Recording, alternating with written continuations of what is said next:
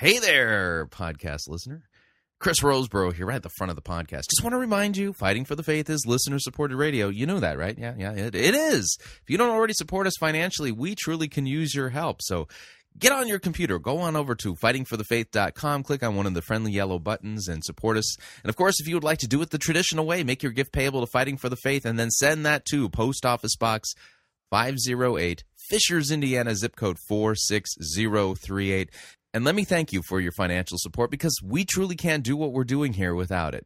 All right, on to the program. I enjoyed making it. I hope you enjoy listening to it. Here we go.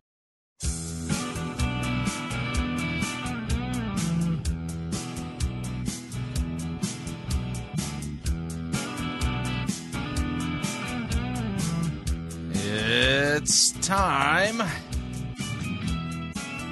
for another edition of Fighting for the Faith. Tuesday, September 13th, 2011.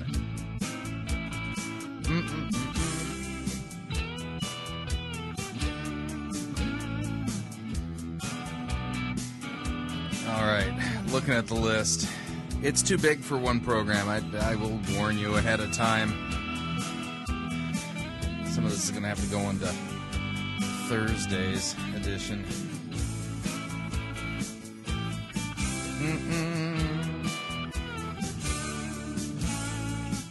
Thank you for tuning in. You're listening to Fighting for the Faith. My name is Chris Roseborough. I'm your servant in Jesus Christ, and this is the program that dishes up a daily dose of biblical discernment, the goal of which help you to think biblically, help you to think critically, and to help you compare what people are saying in the name of God to the Word of God. There is no shortage of crazy things being said out there. As a result of it, we do the comparative work. We try to have a little bit of fun along the way.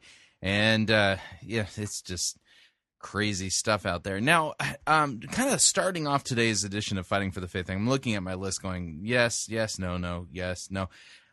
There's one thing that there's kind of like one bit of unfinished business, if you would, regarding my trip to Elk River. And here it is. And let me kind of set it up this way. Being as, that I'm a pirate, I am the captain of Pirate Christian Radio. There are certain things that we pirate captains, we have authority to do that, just normal folk don't. And so, I've been thinking through this, and I've decided to do something out of just purely the goodness of my heart, because I'm such a gospel-focused guy that I've decided to do something. For you, our listeners, and you can pass this along to people too. But I'm going to be invoking my authority as a pirate captain to do something that, something that Eric and Kelly Dykstra wouldn't be willing to do for you for free. I'm willing to do it for free, though. And here it is. Let me explain it this way. Pirate captains know a lot about curses. In fact, pirates constantly talk about curses. There be a curse on the treasure. Now, here's the deal. If your finances, if your treasure is suffering from a curse, oddly enough, I actually, as a pirate captain, have the authority to remove curses from treasures. It's just a weird thing that we pirate captains have the authority to do. And so what I'm going to be doing is, with the podcast that goes out with today's edition of Fighting for the Faith, I will actually be creating a certificate PDF. And I assure you that my hands were all over the PDF before we upload the podcast, and that my signature there is absolutely valid. And so here's the idea. Eric and Kelly Dykstra and Robert Morris and guys like Perry Noble and Craig Rochelle and others, they're teaching that your finances are cursed until you lift the curse. And the only option they've given you for lifting that curse is for you to give 10% of the gross of your money, the very, very first 10%, to their particular congregations. Here's the deal: is that they didn't tell you that there's other ways to break that curse. Because pirates can break curses on treasure, and since money is treasure, so here's the deal. So purely out of the goodness of my heart and completely for free, I am declaring, anybody who's listening to this edition of Fighting for the Faith, I'm declaring that your finances, that they are now officially uncursed. And if you need some kind of proof that this is the case, you can download and print out the PDF that we're going to make available with today's edition of Fighting for the Faith, which will, again, explain in very clear detail that by right of the fact that I am a pirate captain, and pirate captains have the ability to remove curses from treasure, that I, therefore, purely out of the goodness of my heart, totally for free, do not send me a tithe to have the curse removed off of your treasure. Otherwise, I just might recurse it, because I don't want you to pay for this gift. This is just purely out of the goodness and gospel focus of my heart. And so, therefore, I declare all your treasure to be uncursed. So there you go. That's just a public service that I'm offering here for you, the listeners of Fighting for the Faith. And so, Eric and Kelly Dykstra, they'll charge you a 10% fee for curse removal services from your treasure. We do it completely for free. And so if you know anybody who goes to the Crossing Church, or to New Spring Church, or to Robert Morris's church down there in Texas, or to Craig Rochelle's church in Oklahoma, where these are places where Robert Morris has preached, and they believe this idea, please print the certificate out and let them know that from this day forward, and by the way, this will last until you die. This curse removal is so powerful, it's so potent, and it's so amazing that because it's just one of the things that we pirate captains have the ability to do, and you can't overturn it. Once we remove the curse, it just doesn't come back. And so I'm declaring all of your finances from this day forward until you die. And in fact, you can even pass this along if you want to, if you want to keep this edition of Fighting for the Faith and have your grandchildren and your children listen to it in perpetuity for generations to come. If you need a free curse removal, literally just hearing the sound of my voice will remove the curse, because that's how potent and powerful it is. So there you go. It's just a free service that we are offering here at Fighting for the Faith. So.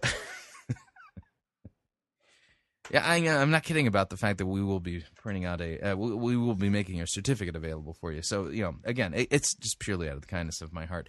So I don't know why people charge for those curse removal things. Which, by the way, was you know what this is? This is kind of an exercise, a little bit, in one of the arguments that was used by the Reformers against the Papists during the time of the Reformation, especially in regard to purgatory. Here was the basic idea: is that if the Pope had the power just simply to write out, to grant a paper certificate with the papal's stamp of approval on it, his imprimatur, emblazoned on it, the papal symbol, and that in such a way that he could spring a dead relative out of purgatory for a nominal fee, of course. The question of the Reformers was, if he truly has this power, then why is he not exercising it to release everybody from purgatory immediately? Why? Just out of the kindness and goodness of his heart. So see, I'm going to do what the Pope is not willing to do. I'm going to do what these seeker-driven guys are not willing to do. I'm just going to remove the curse. Because I'm a pirate captain, we can remove curses from treasure. Look it up. And so I'm removing all cursed treasure, all your finances uncursed, completely clean. So there you go. All right. I feel much better, by the way, after doing that. Because this is one of those things that, I didn't really have to debate long and hard, because the way I look at it is that since Christ Jesus died for my sins and has canceled my debt and lifted me and literally lifted me out from under the curse that stood against me in God's law that always is condemning me, and by becoming a curse for us, the least that I can do for my listeners would be to remove the curse that exists on your treasure, and to do so just for free. So there you go. All right. Okay, let's talk about what we're going to talk about on today's edition of Fighting for the Faith. I have a Cindy Jacobs update, and talking about curses. Apparently, you remember that so-called religious event and all those crazy, whacked-out heretics who got together for that thing called the Response, that the governor of Texas put together. Well, apparently Cindy Jacobs is convinced that that event itself broke the curse of Native American cannibals. I'm not making that up. And then, let's see here. I'm kind of looking at my time. And then I want to spend a little bit of time talking about, well, communion. Rob Bell's church over the weekend, by the way, because Sunday was 9/11 Sunday. And, it's the 10-year, remembrance of the attack on the World Trade Center in New York City. And so Rob Bell, true to his emergent way of looking at things, there were Muslims in the audience there at Rob Bell's church. And Shane Hipps sent out a tweet. Shane Hipps is his co-pastor. And that some of the folks there at Mars Hill Bible Church in Grand Rapids, Michigan, had invited the Muslims to the table to partake of communion with them. And so we're going to talk about that. I've got a news story about about Potential Church. That's Troy Gramling's church down there in Florida. And Potential Church has just this past Sunday launched into a sermon series entitled W. And if we think with W, we'll see. It's actually a sermon series that is loosely based, themed around the Wizard of Oz. And so we're going to be taking a look at a story regarding that. And then I'm going to read a news story from the Christian Post regarding Perry Noble. And he recently did a blistering job of preaching the law at New Spring and let some of the folks there have it regarding sexual sin. And so when I read this particular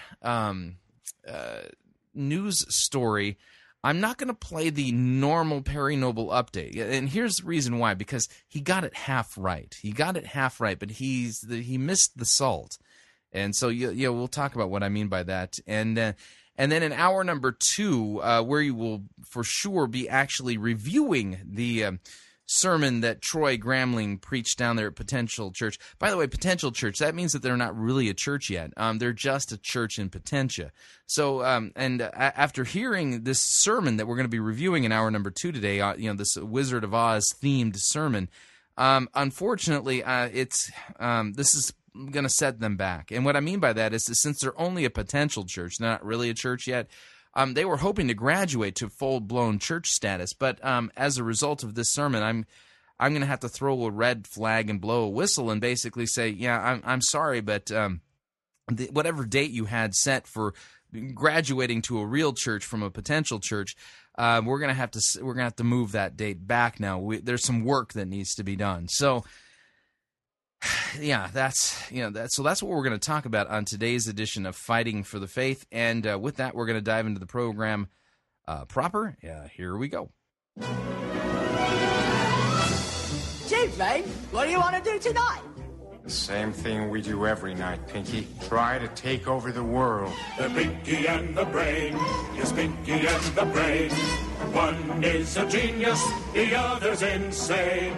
Laboratory mice. I think that Cindy Jacobs would be the insane one. The Pinky and the Brain, brain, brain, brain, brain, brain, brain, brain, brain. Before each night is done, their plan will be unfurled by the dawning of the sun. They'll take over the world. The Pinky and the Brain. Yes, Pinky and the Brain. Their twilight campaign is easy to explain. To prove their mousy worth, they'll overthrow the earth. They're Pinky and the Brain. Brain, brain, brain, brain. Brain, brain, brain. All right, that can mean we only one thing. We're going to be doing a Dominionist update, and Cindy Jacobs is kind of like the queen of Dominionism. This is from her television program entitled "God Knows." Yeah, that's right. God only knows. See if you can make heads or tails of any of this. Here we go. So you go and so you study the area and you find out what happened. What did the indigenous people worship? And now she's telling us the practical steps to lifting curses off of particular pieces of geographical property, and what this requires you to do is to spend some time doing some history on the indigenous folk who were living on your property prior to you moving in. Okay. And if they did blood sacrifice, like we found some areas that are very, very violent because the former culture was a murderous, violent area, like in Texas here, and all the coast around Houston and Galveston and some of that area, the Native American people were cannibals, and they ate people. And so...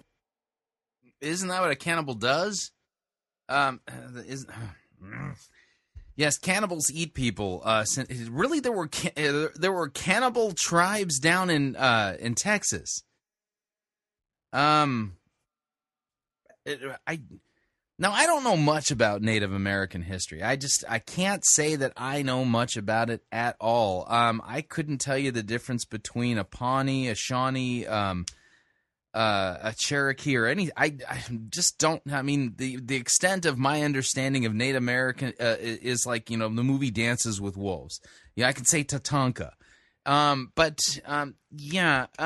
being the case, it was never brought to my attention that the Native American tribes that lived in Texas were cannibals. I didn't know that. I'm just wondering if that's really actually true. Okay. So here's the deal. This is practical advice she's giving here, and if you want to lift the curses that are on your property, you've got to do the research and find out who be living there before you, and whether or not there were blood sacrifices, blood curses, and cannibalism going on in your neck of the woods, because you've got to take authority over these things. You could see a manifestation of that in the churches where people turned against people and kind of cannibalized other people's ministries, and so.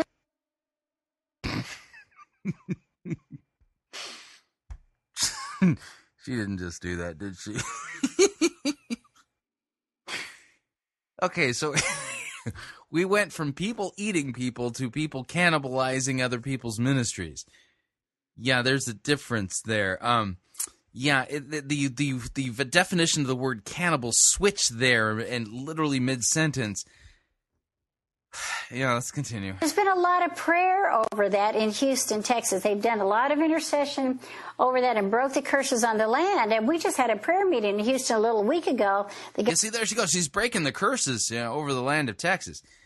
Because of the cannibal blood sacrifices and people who were cannibalizing other people's ministries. I mean, yeah, you got to break those curses. And by the way, I know about things like that because I'm a pirate captain. But Governor of Texas, and really as an individual, instigated this. 35,000 people showed up to pray.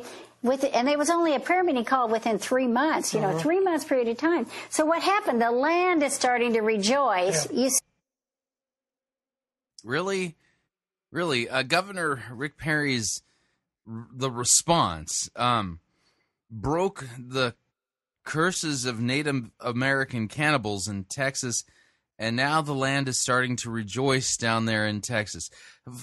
Those of you who listen to the program and are living in Texas, do you see any signs that your land is rejoicing? I mean, can you send me photographs of what it looks like for the land of Texas now that those Native American cannibal curses have been surreptitiously broken by the response down there? Instigated this. 35,000 people showed up to pray, and there was only a prayer meeting called within 3 months. 3 months period of time. So what happened? The land is starting to rejoice. Yeah. You see, because of that prayer. Oh man, I just.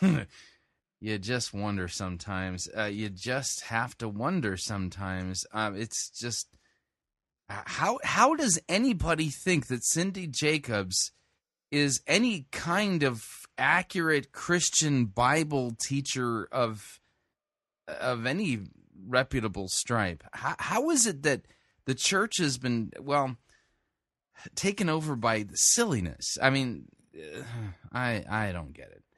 Moving along.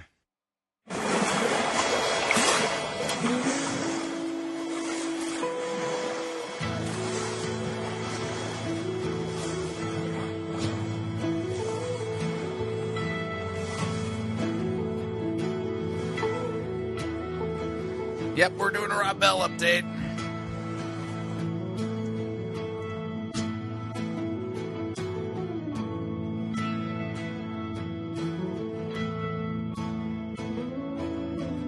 How many special people change? How many lives are living strange? Where were you while we were getting high? Slowly walking down the hall, faster than a cannonball. Where were you while we were getting high? Someday you will find me caught beneath the landslide in a champagne supernova in the sky. Someday you will find me caught beneath the landslide in a champagne supernova. A champagne supernova in the sky. Yeah, that's right, yeah. I have no idea what those lyrics mean. That's why I picked them to be our Rob Bell update music. Anyway, so Champagne Supernova by the band Oasis. I like their early stuff. I don't know about their later, but anyway, so here's the deal. A little bit of a brouhaha, and if you don't think it involves Rob Bell, well, you be mistaken. It does involve Rob Bell, and here be the reason why. Because he was the one who was preaching, and he was the one presiding over the table. Now, here's what happened. On Sunday afternoon, Shane Hips, co-pastor with Rob Bell, the guy whom Rob Bell says brings the thunder. That's how he describes Shane Hips. Shane Hips sent out a tweet. The tweet read as such: watched members of @MarsHill.org invite a Muslim woman to the communion table today. You all amaze me. #Big Jesus. Now, I just got a question for... Yeah, now I understand that, there was big 9/11 remembrances that took places in many churches. Thankfully, my church just remembered it by praying for the nation rather than focusing on the event itself. We had kind of more important things to do, kingdom business, if you would, word and sacrament. So I it's not like we didn't recognize it in our prayers. We did. We lifted up the nation during our prayers as we remembered 9/11. But as far as anything else was concerned, nothing. Which I think is the right way to do it in church, because the churches are embassies of the kingdom of God, which means think of it this way. The Apostle Paul, I think it's 2 Corinthians chapter 5, talks about the fact that we are ambassadors of Christ. So when the church gathers together, the ecclesia, those who are called out, when they gather together to hear God's word and to partake in the Lord's Supper, the Eucharist, if you would, then the idea is this, is that when we come together, the building that we're in is an embassy of the kingdom of God. If you were to travel to Washington, D.C., for instance, and go to Embassy Row, or you go on one of those bus tours, where you sit on the roof of the bus and then you go down to Georgetown and you can see the National Cathedral and all the different monuments and things like that. And when they take you down Embassy Row, it's important to keep this in mind. If you were to go to the British consulate in the United States and in Washington, D.C., as soon as you got onto their property and you had passed security and gotten into the building, you are no longer in the United States. You are actually on British soil. You're on British territory. That's the idea. So when we come together as the church, by virtue of the fact that we are all ambassadors of the kingdom of God, our church then is an embassy. And when you cross the threshold of the church, you are no longer in the United States of America. You're not wherever you are. You're not in Britain. Your church is an embassy of the kingdom of God. This is kingdom territory, and kingdom business takes place there. That being the case, I'm not really big into big patriotic hoorah things, because when I'm at church, I'm not there to be a citizen of the United States. I'm there as a citizen of the kingdom of God. You get what I'm saying there? Anyway, so which kind of leads to this issue here. Let me read that tweet again. Shane Hips, co-pastor with Rob Bell, writes, Watched members of at Mars Hill org invite a Muslim woman to the communion table today. You all amaze me. Hashtag Big Jesus. Now, why on earth would he think that's a big Jesus? Why didn't he hashtag it as false Jesus? Because if I were hashtagging that particular tweet, I would definitely put down false Jesus. Why? Because a Muslim woman is an idolater. She is not a citizen of the kingdom of heaven. She is in rebellion to Christ and His Word, and has not been brought to repentance and the forgiveness of her sins by what Christ has done on the cross. She is in flat out seething rebellion against God and His Word, and and what Christ has done, and believes a false God. I don't even know if Muslims have a gospel, but here Shane Hipps, who's supposed to be a Christian pastor, who's co-pastor with Rob Bell out there at Mars Hill Bible Church, is thinking that this is such a great thing. By the way, the woman didn't actually take communion because other people asked him questions immediately. Somebody asked him, what the deal with that was, and he tweeted back, "Well, for clarification, we practice an open table. Anyone wanting grace is welcome. Apparently, an unrepentant Muslim is welcome to have the Lord's Supper there." Then he sent out a clarification. To clarify, the Muslim woman didn't actually take communion. Even so, taking it would violate her theology more than mine. Open table here.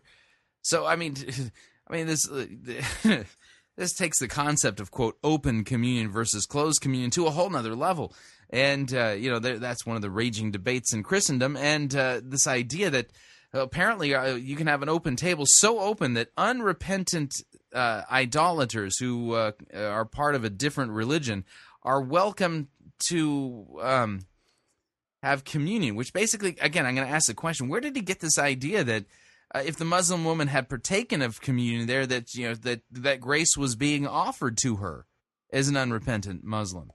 And so I sent out a series of tweets yesterday and Facebook status updates, kind of grinding on this a little bit. It's like, listen, okay, here's the deal. The faith was once for all delivered to the saints 2,000 years ago. Once for all delivered to the saints. Long before I was born, long before Rob Bell was born, long before Shane Hipps was born.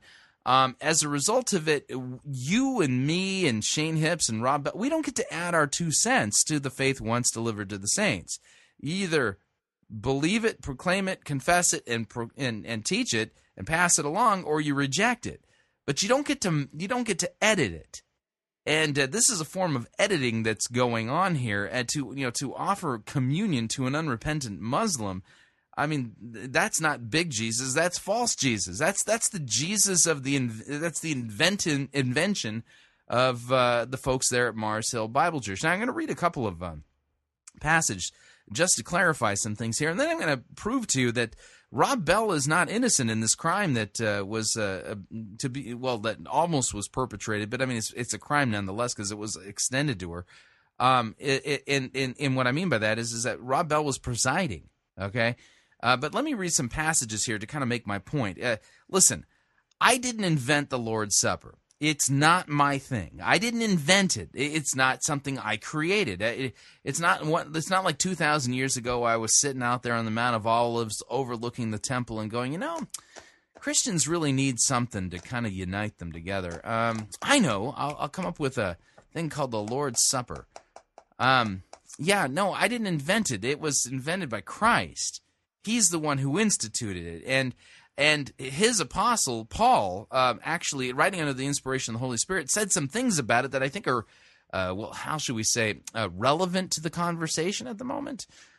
So if you have your Bible, flip on over to 1 Corinthians chapter 10. 1 Corinthians chapter 10, I'm going to start at verse 14. It says this, "Therefore, my beloved, flee idolatry." In talking about the communion, what the Bible says about communion, 1 Corinthians chapter 10, verse 14 gives us this first thing. Flee idolatry. That would include Islam. Islam is an idolatrous false religion. So you need to flee from it. Did this Muslim woman at Mars Hill, was she fleeing from idolatry? That's a question that immediately comes to mind. Paul continues, he says, I speak as to sensible people. Judge for yourselves what I say. The cup of blessing, this would be the Lord's Supper, that we bless, is it not a participation in the blood of Christ? The bread that we break, is it not a participation in the body of Christ? Yes, it is.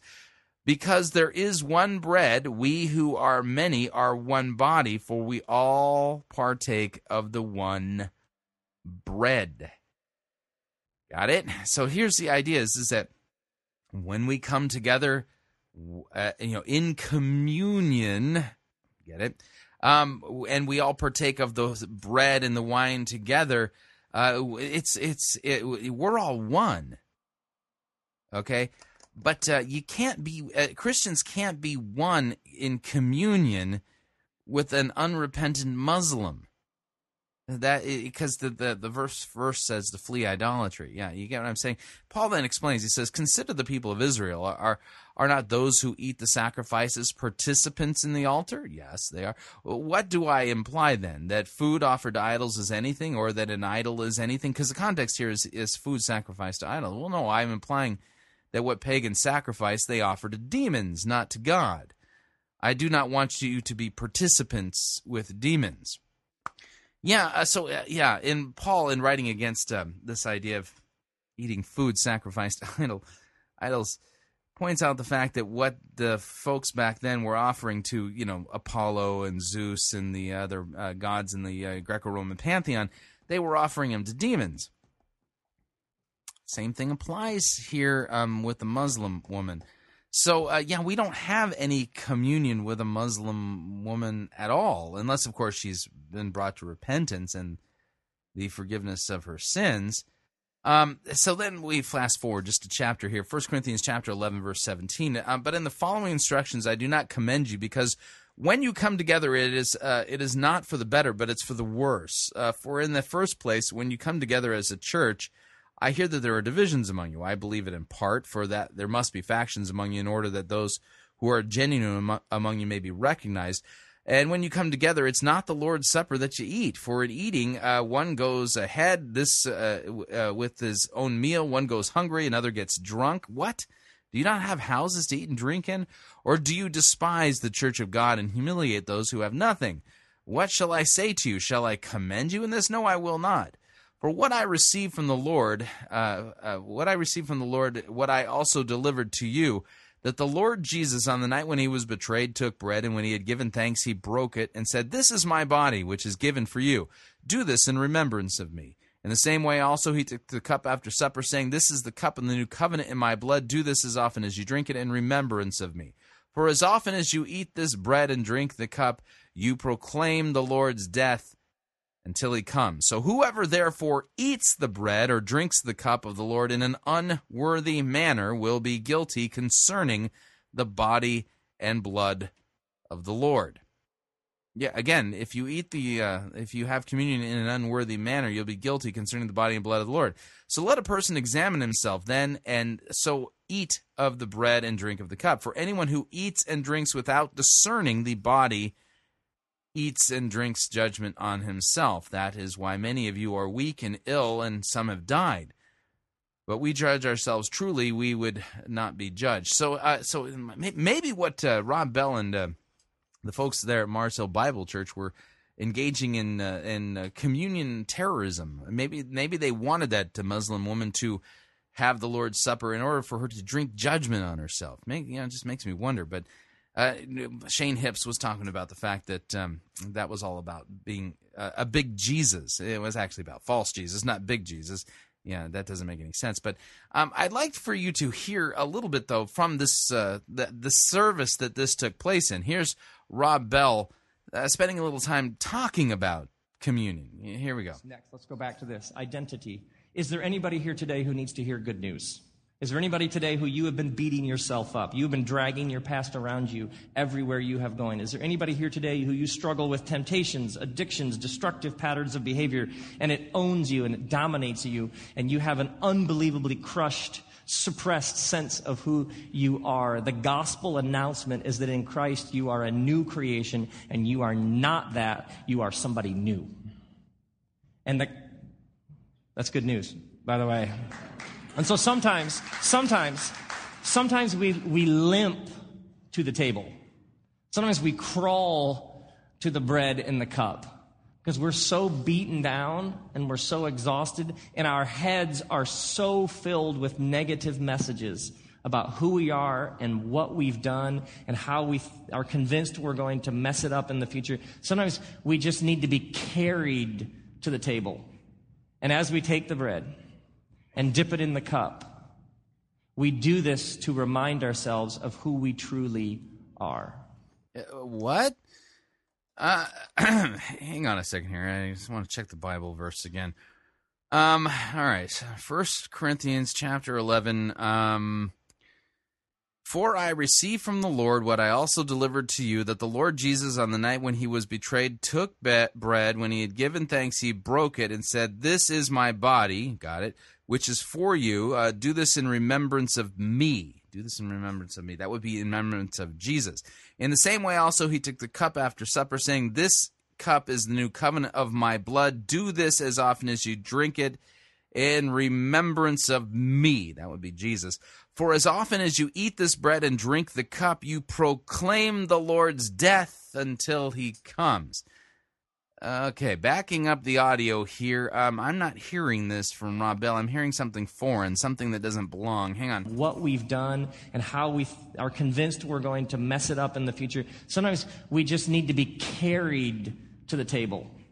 And as we take the bread and dip it in the cup, we do this to remind ourselves of who we truly are.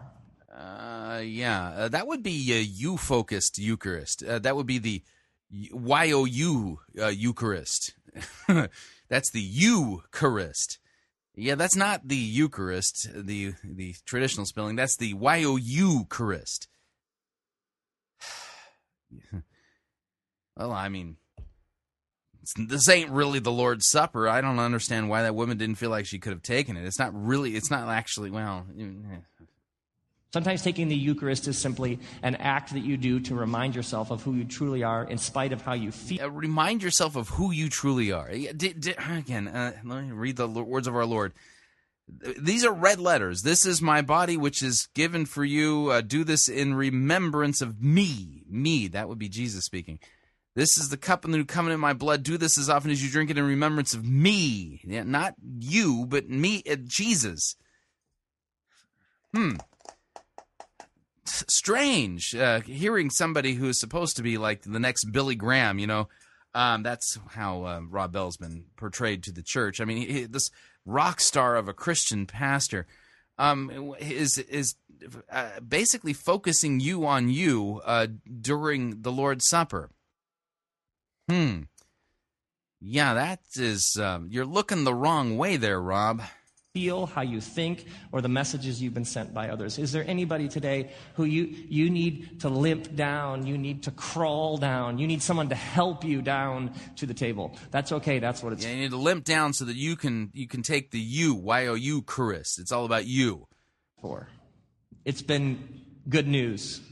There's nothing good news-ish about that. I mean, that doesn't remotely even sound like the gospel. Whereas, Jesus, in the words of institution, as they've come to be known there in 1 Corinthians chapter 11, that really does actually, that's all gospel. Because how does Paul define the gospel? 1 Corinthians chapter 15, first importance, what I delivered to you, that Christ was crucified for our sins and that he was raised again on the third day.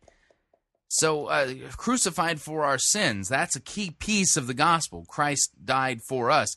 And Jesus, there in the words of institution, says, "This is my body broken for you, for the forgiveness of your sins. This is my blood shed for you, for the forgiveness of your sin." Yeah, see, there's all kinds of gospel stuff going on in the Lord's Supper, and Rob Bell has apparently chucked all that gospel, real gospel stuff out, and turned you into the gospel. Okay, that's just blasphemy. It's been strength. It's been sustenance for millions of people for hundreds and hundreds and hundreds of years. So perhaps that's you today. It is coming to the table to be reminded of who you are. Your identity. Yeah, there we go again. Coming to the table reminds you of who you are. That is flat out blasphemy. So there you go. I mean, by the way, that's from this past Sunday. This is the Sunday where the Muslim woman was, offered to come to the communion table there. Apparently, she didn't feel good about celebrating herself in the Lord's Supper. She had more. It's weird that the Muslim woman has more theological sense than Rob Bell or Shane Hips.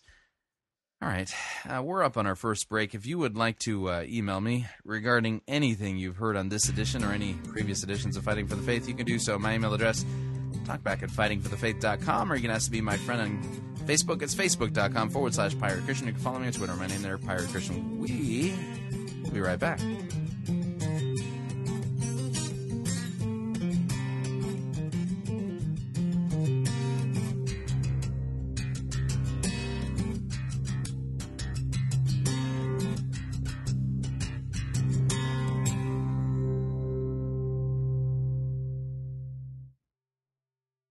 Sissy-oprified religiosity won't save you. You're listening to Fighting for the Faith. Pirate Christian Radio Theater presents Death of a Salesman. Are ye a salesman? Why, yes, I am. Can I interest you in some...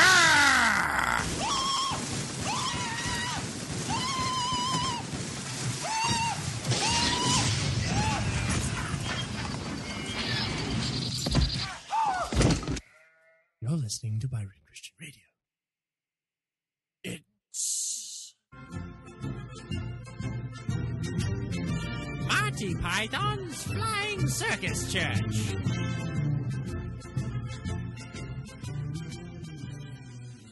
You're listening to the Emergence Sports Network here on Pirate Christian Radio. You've tuned in just in time to catch today's Emergence Ball match between the Pomo Bombers and the Majestic Mystics. Today's match is proudly brought to you by Rex Kwando's Bible Pants. There's the buzzer, and they're off. McLaren dribbles a pigskin down to first base, takes out his putter, and... Whoa! Jones checks McLaren against the boards, and then passes to Paget in left field. But wait, Bulls Weber is charging from the 10-yard line, and she slam dunks from the foul line. That's a birdie. The crowd is going wild. When was the last time you saw something like that? I don't think I've ever seen anything like this. Okay, play is resuming. There's Rollins. He serves to Bell. Bell snatches the snitch, and then Hail Mary passes to McLaren. McLaren is in the end zone. Oh, and he slaps it back to third base. Tickle grabs her wicket and then punts one out into center court. It looks like Jones and Paget are double-teaming Bowles Weber.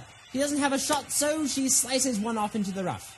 McLaren is there to make the safety, but Paget grabs McLaren's face mask and then throws down to second base. What a brilliant save that was. Jones takes out his driver, then sends one out to midfield. Tickle headbutts the ball and then sends it back to McLaren. He vaults over the pommel horse. Oh, and he sticks the landing! Unfortunately, the degree of difficulty wasn't that high, but McLaren racked up 7 brownie points. Tickle sets up for the kickoff. But wait, Jones is trying to steal third base. Tickle slap shots the ball back to Bulls Weber, but Jones is safe! He's safe! That means it's going to be third down with 44 meters to the pin. Looks like this match is going to go into sudden death.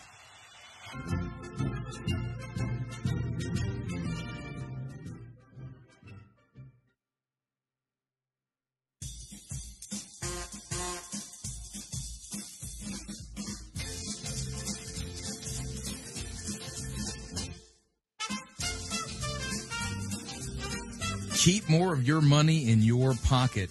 Hi, Chris Roseborough here. If you're planning to travel anytime in the near future, then don't pay more for airfare, hotel rooms, or rental cars than you need to. Longtime Pirate Christian Radio featured advertiser Cheap O Air can save you a Tijuana taxi load of money on all of your travel needs. Plus, Cheap O Air has a seasonal promotional code for all of our listeners that will save you an additional $10 off of Cheap O Air's already low prices. Visit piratechristianradio.com/cheap. Write down the promo code and then click on the banner and then book your travel today. Again, that's piratechristianradio.com/cheap.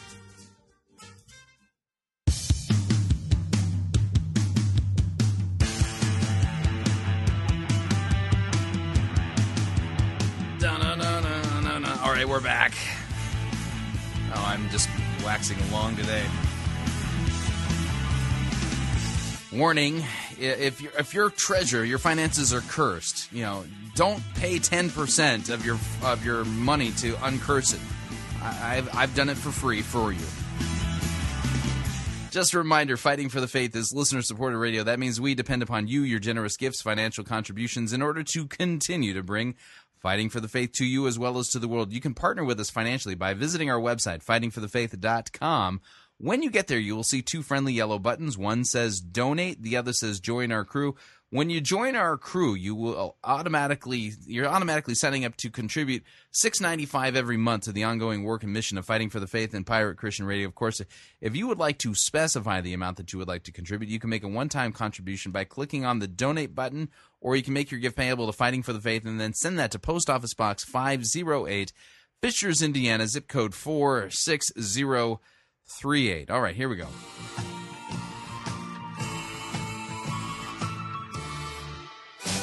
For the benefit of Mr. Kite, there will be a show tonight on Trampoline.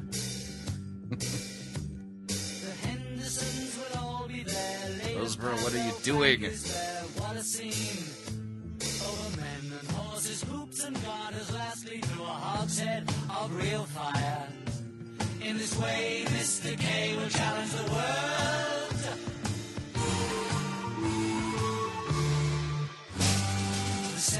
Now, here's the deal. If this sounds like it's an advertisement for your church, the Hendersons will dance and sing as Mr. Kite flies through the ring. Don't be late. Yeah, you don't want to go there. Nature's sure the public, their production will be second to none. And of course, Henry the Horse dances the waltz.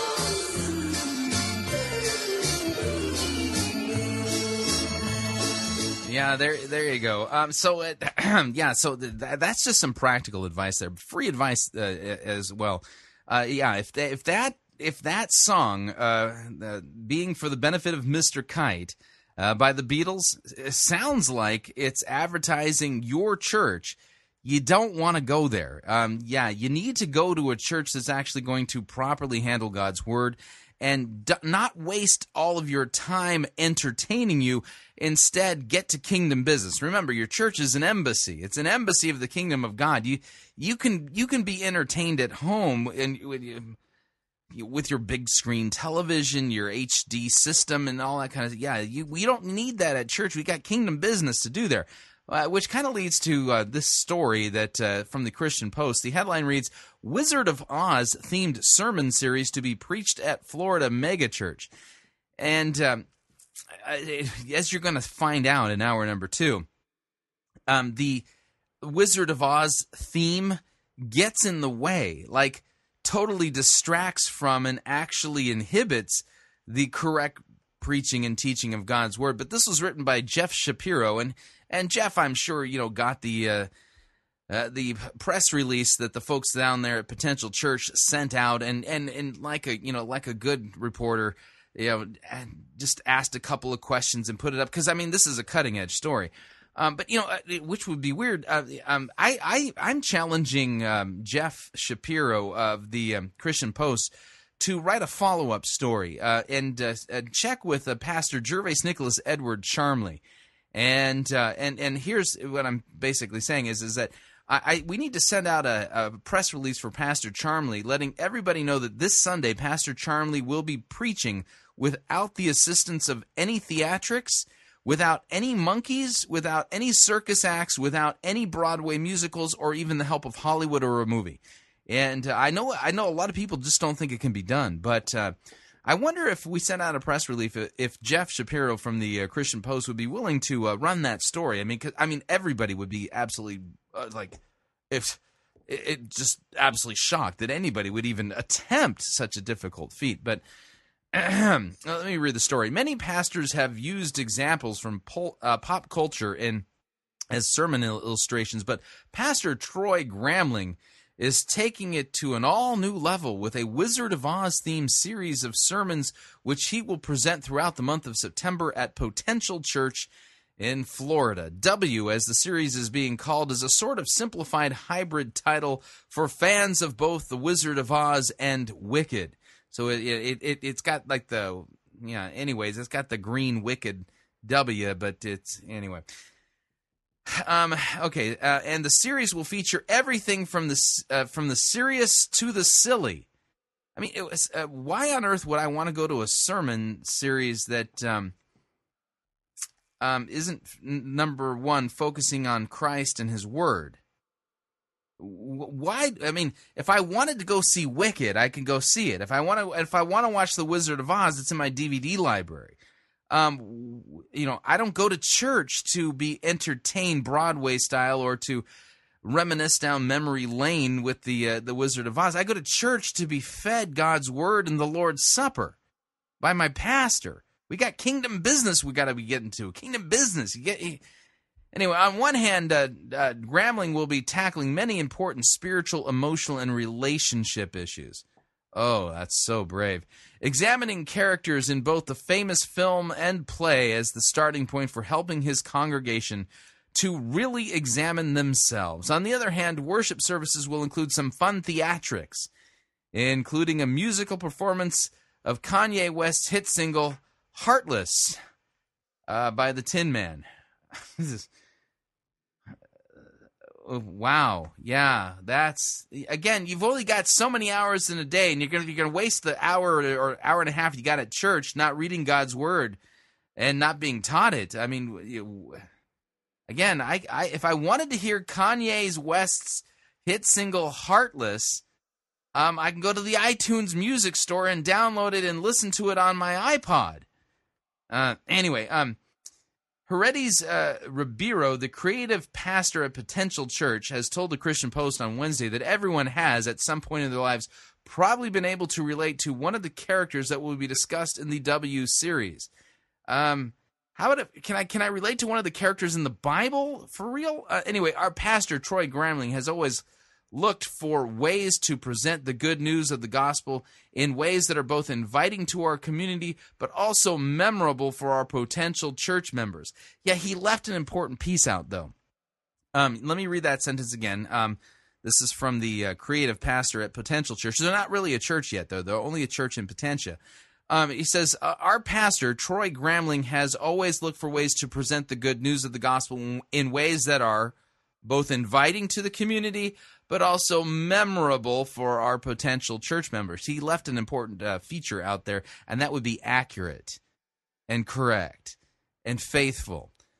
Because as you're going to hear as we review this sermon, the theme, the Wizard of Oz theme, because he tries to basically let it govern the sermon, ends up destroying a clear and accurate proclamation of the gospel, and what we're left with is something that isn't the biblical gospel. In fact, actually, it crosses the line into probably a false gospel. But anyway, in preparation for the W series, the church facility has undergone dramatic visual changes in order to get members and visitors excited about the series. Cars in the parking lot have giant W's on them, and some things within the church, the bathrooms, the lights, even the coffee creamer that they use, have been colored green.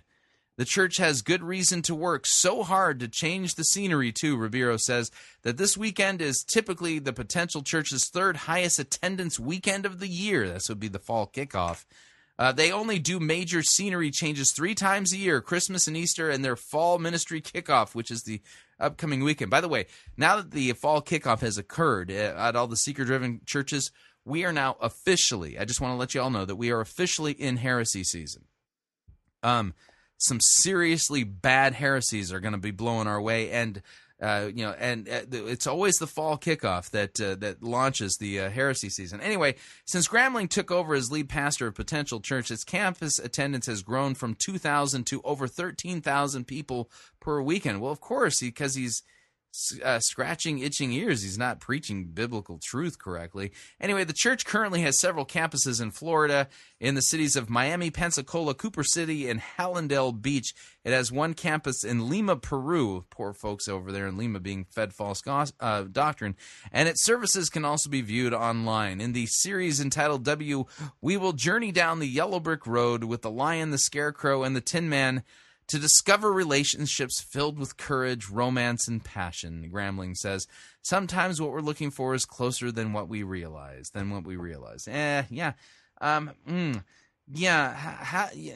What gets lost in all of that? Christ, Him crucified for our sins, the gospel. I mean, I'm sure it'll be entertaining. I've seen the set. It's visually, it's pretty well done. I mean, great job. By the way, those of you who would like to attend, if it's your first time attending there, if you show up, you actually get a free gift from the folks there at Potential Church. Here's Joel Osteen to explain. Hi, I'm Joel Osteen, and this is my good friend Troy Gramling. He and his wife Stephanie pastor a great church, Potential Church. I hope you'll stop by and visit whenever you can. They're going to be giving away a free copy of my new book to any first-time visitor. I know you'll be blessed and inspired. We're going to have a great time. Go to our website, potentialchurch.com. You can get all the times and all the directions. Can't wait to see you there. Yeah. Talk about wicked. Yeah. Yeah, show up at Potential Church and you'll get the latest and greatest heretical bestseller from Joel Osteen. So, isn't that great?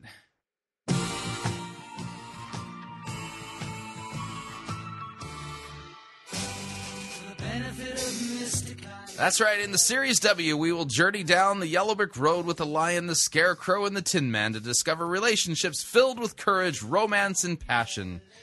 That's right. Sometimes what we're looking for is closer than what we realize. And if you show up, there will also be theatrics and some fun, including a musical performance by Kanye West's hit single Heartless by the Tin Man. The series itself will feature everything from the serious to the silly. The Hendersons will dance and sing as Mr. Kite flies through the ring. Don't be late. Mrs. K and H assure the public their production will be second to none. If you'd like to email me regarding anything you've heard on this edition or any previous editions of Fighting for the Faith, you can do so on my email address, talkback@fightingforthefaith.com, or you can ask to be my friend on Facebook. It's facebook.com/Pirate Christian. You can follow me on Twitter. My name there, Pirate Christian. When we come back, we're going to be reviewing this first sermon in the W series that we just talked about here. Stay tuned. Don't go away.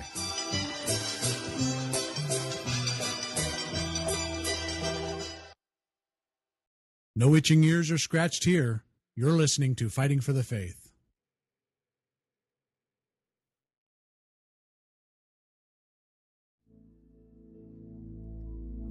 This is the air I breathe. This is the air I breathe.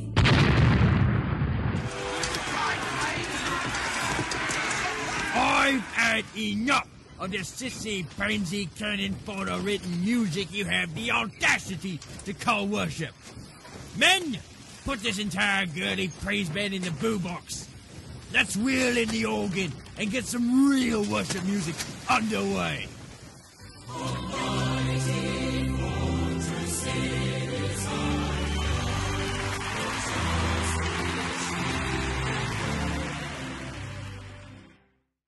Ye be listening to Pirate Christian Radio.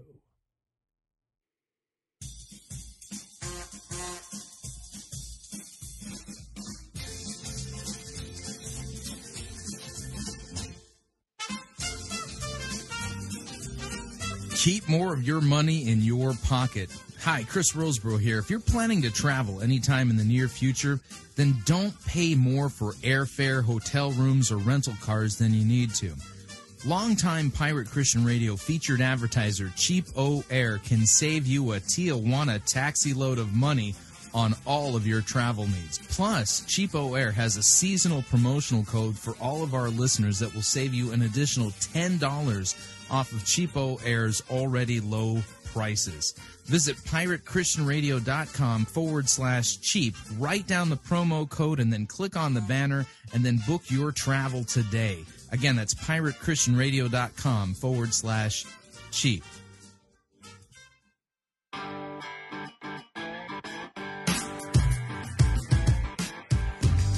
All right, we're back. Hour number 2 of Fighting for the Faith. Apparently, we're going to the theater.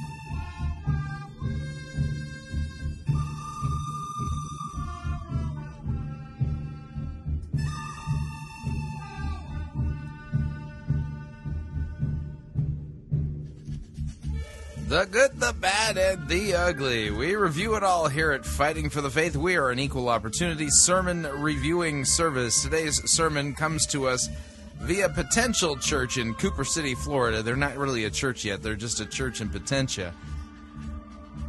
This is from their Wizard of Oz themed sermon series entitled W.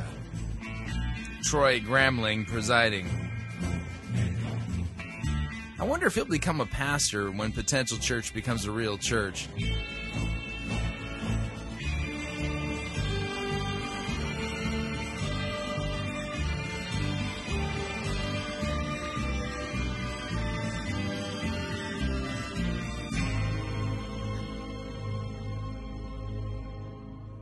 So the thing to listen for as we listen to this sermon is notice how the theatrical theme of the Wizard of Oz absolutely gets in the way of a faithful proclamation and correct and accurate reading of God's Word.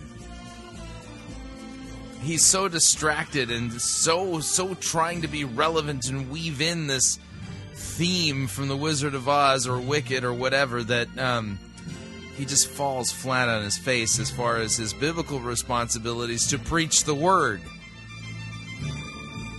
And I don't even recognize the gospel that he preaches. You'll hear something that sounds close to the biblical gospel, but don't worry, he'll steer away from it really quickly. Let's kill the music. So without any further ado, here is the sermon entitled W. Here we go.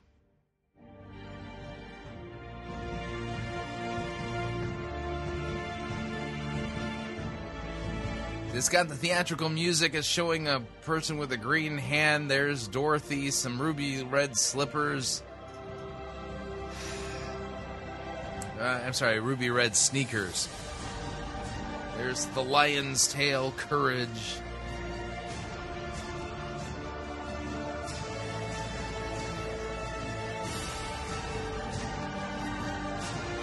And then we got somebody doing the Tin Man thing.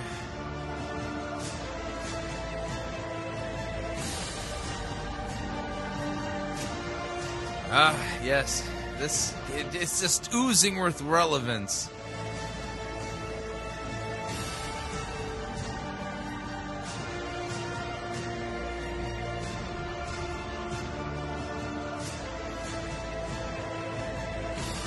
I'm sure the people that were in the audience were just thrilled beyond belief that they were taken in by this multi-sensory thing.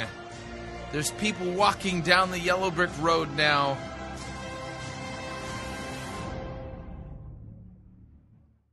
Right. Yeah, he's so excited about his. I don't know if you have his seen theatrical trailer. By the way, even the thing holding up his Bible looks like it's part of the set. And he's got green and yellow brick roadish thing going on. Yeah, I mean, What's he dressed like? Is he dressed like one of the guys from that We Represent the Lolly? No, maybe not quite that.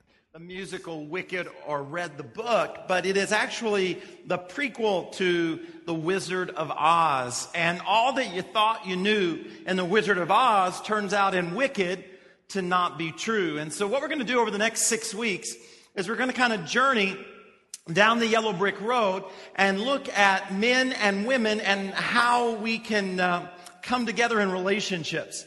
You know, We're going to journey down the yellow brick road to see how men and women come together in relationships. What do I need a church for this for? I mean, the whole idea, guy meets girl, girl and guy fall in love, they get married. That happens all the time without church. Except for maybe they go to church for the wedding, but crazy thing. It's an amazing thing when men and women get it right. And over the next several weeks, we're going to look at what they were missing in The Wizard of Oz. For example, the lion was missing what? Courage. And we're going to look at the... Okay, correct me if I'm wrong here. I got to tell you, I've never seen Wicked. I really don't even know the plot line. But I have seen The Wizard of Oz, and I don't remember it being a romance. Was there a romantic element to the... courage it takes for men and women to have healthy relationships. We're going to look at the will or the brain that it takes. That's what the Tin Man was. No, the Scarecrow was missing. The Tin Man was missing what? Missing a heart. And that's what we're going to talk about next week, actually. We're going to talk about how relationships, men and women, need heart. They need a passion. They need romance. Right, that's right. It's going to be awesome. So, yeah. Boy, that sure is relevant. Really, how much money did it cost to make the stage and the set and all that kind of stuff? How much money do you think it cost to put on this big theatrical themed thing? So you want to come next week. But before we get there, we really need to look at, as men and women, how we find who we are as a man and a woman, because there's not... Okay, I don't need to find myself. I'm right here. Hang on, look, I'm touching... See, there, yeah, see, I don't need to find myself. I'm not lost by myself. Something we can have together if we don't know who we are apart. And so I want us to look not at the lion or not at the Tin Man, but I want us to look at the Wicked Witch.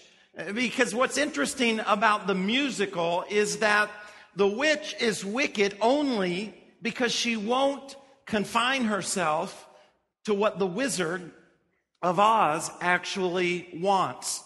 She determines that she's going to defy gravity. She's not going to be constrained. She's going to walk in her uniqueness. And as a result, she is thought of by the people of Oz as wicked.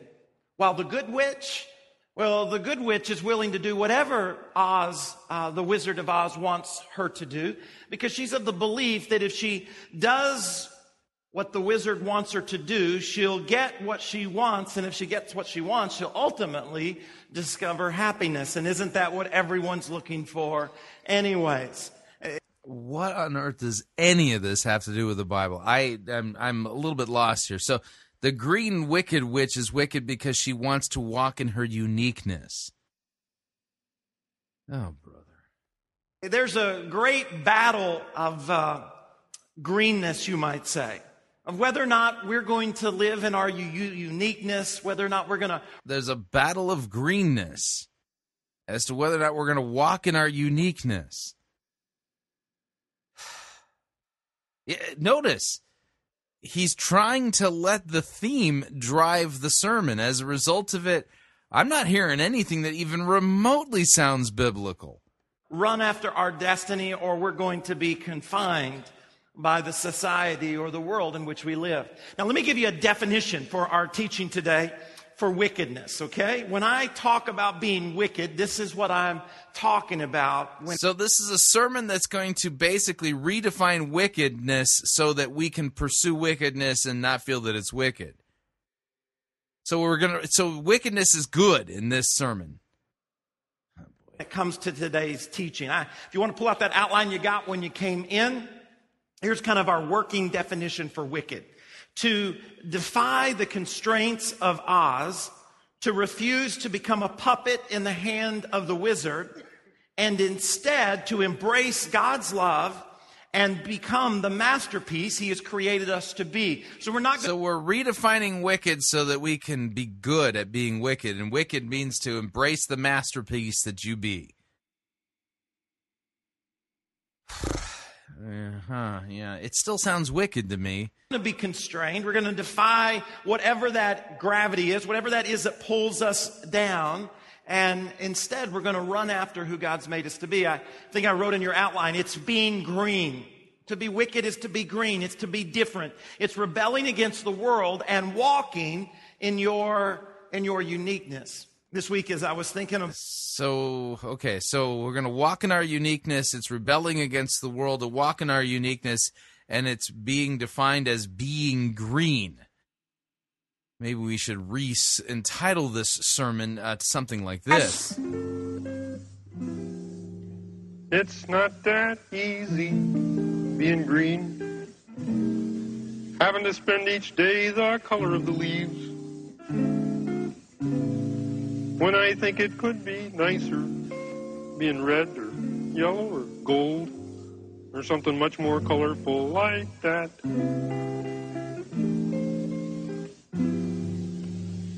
It's not that easy being green.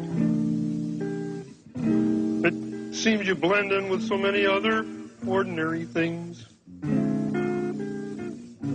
And people tend to pass you over because you're not standing out like flashy sparkles in the water or stars in the sky. You see, I don't know if I want to be green, but Kermit the Frog made it clear that it's not really easy to be green. I mean, it doesn't sound very appealing to me at all. So, we continue.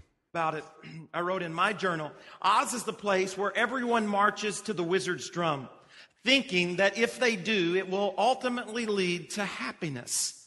Now, this battle for green is played out all throughout Scripture, but I want us to look specifically today.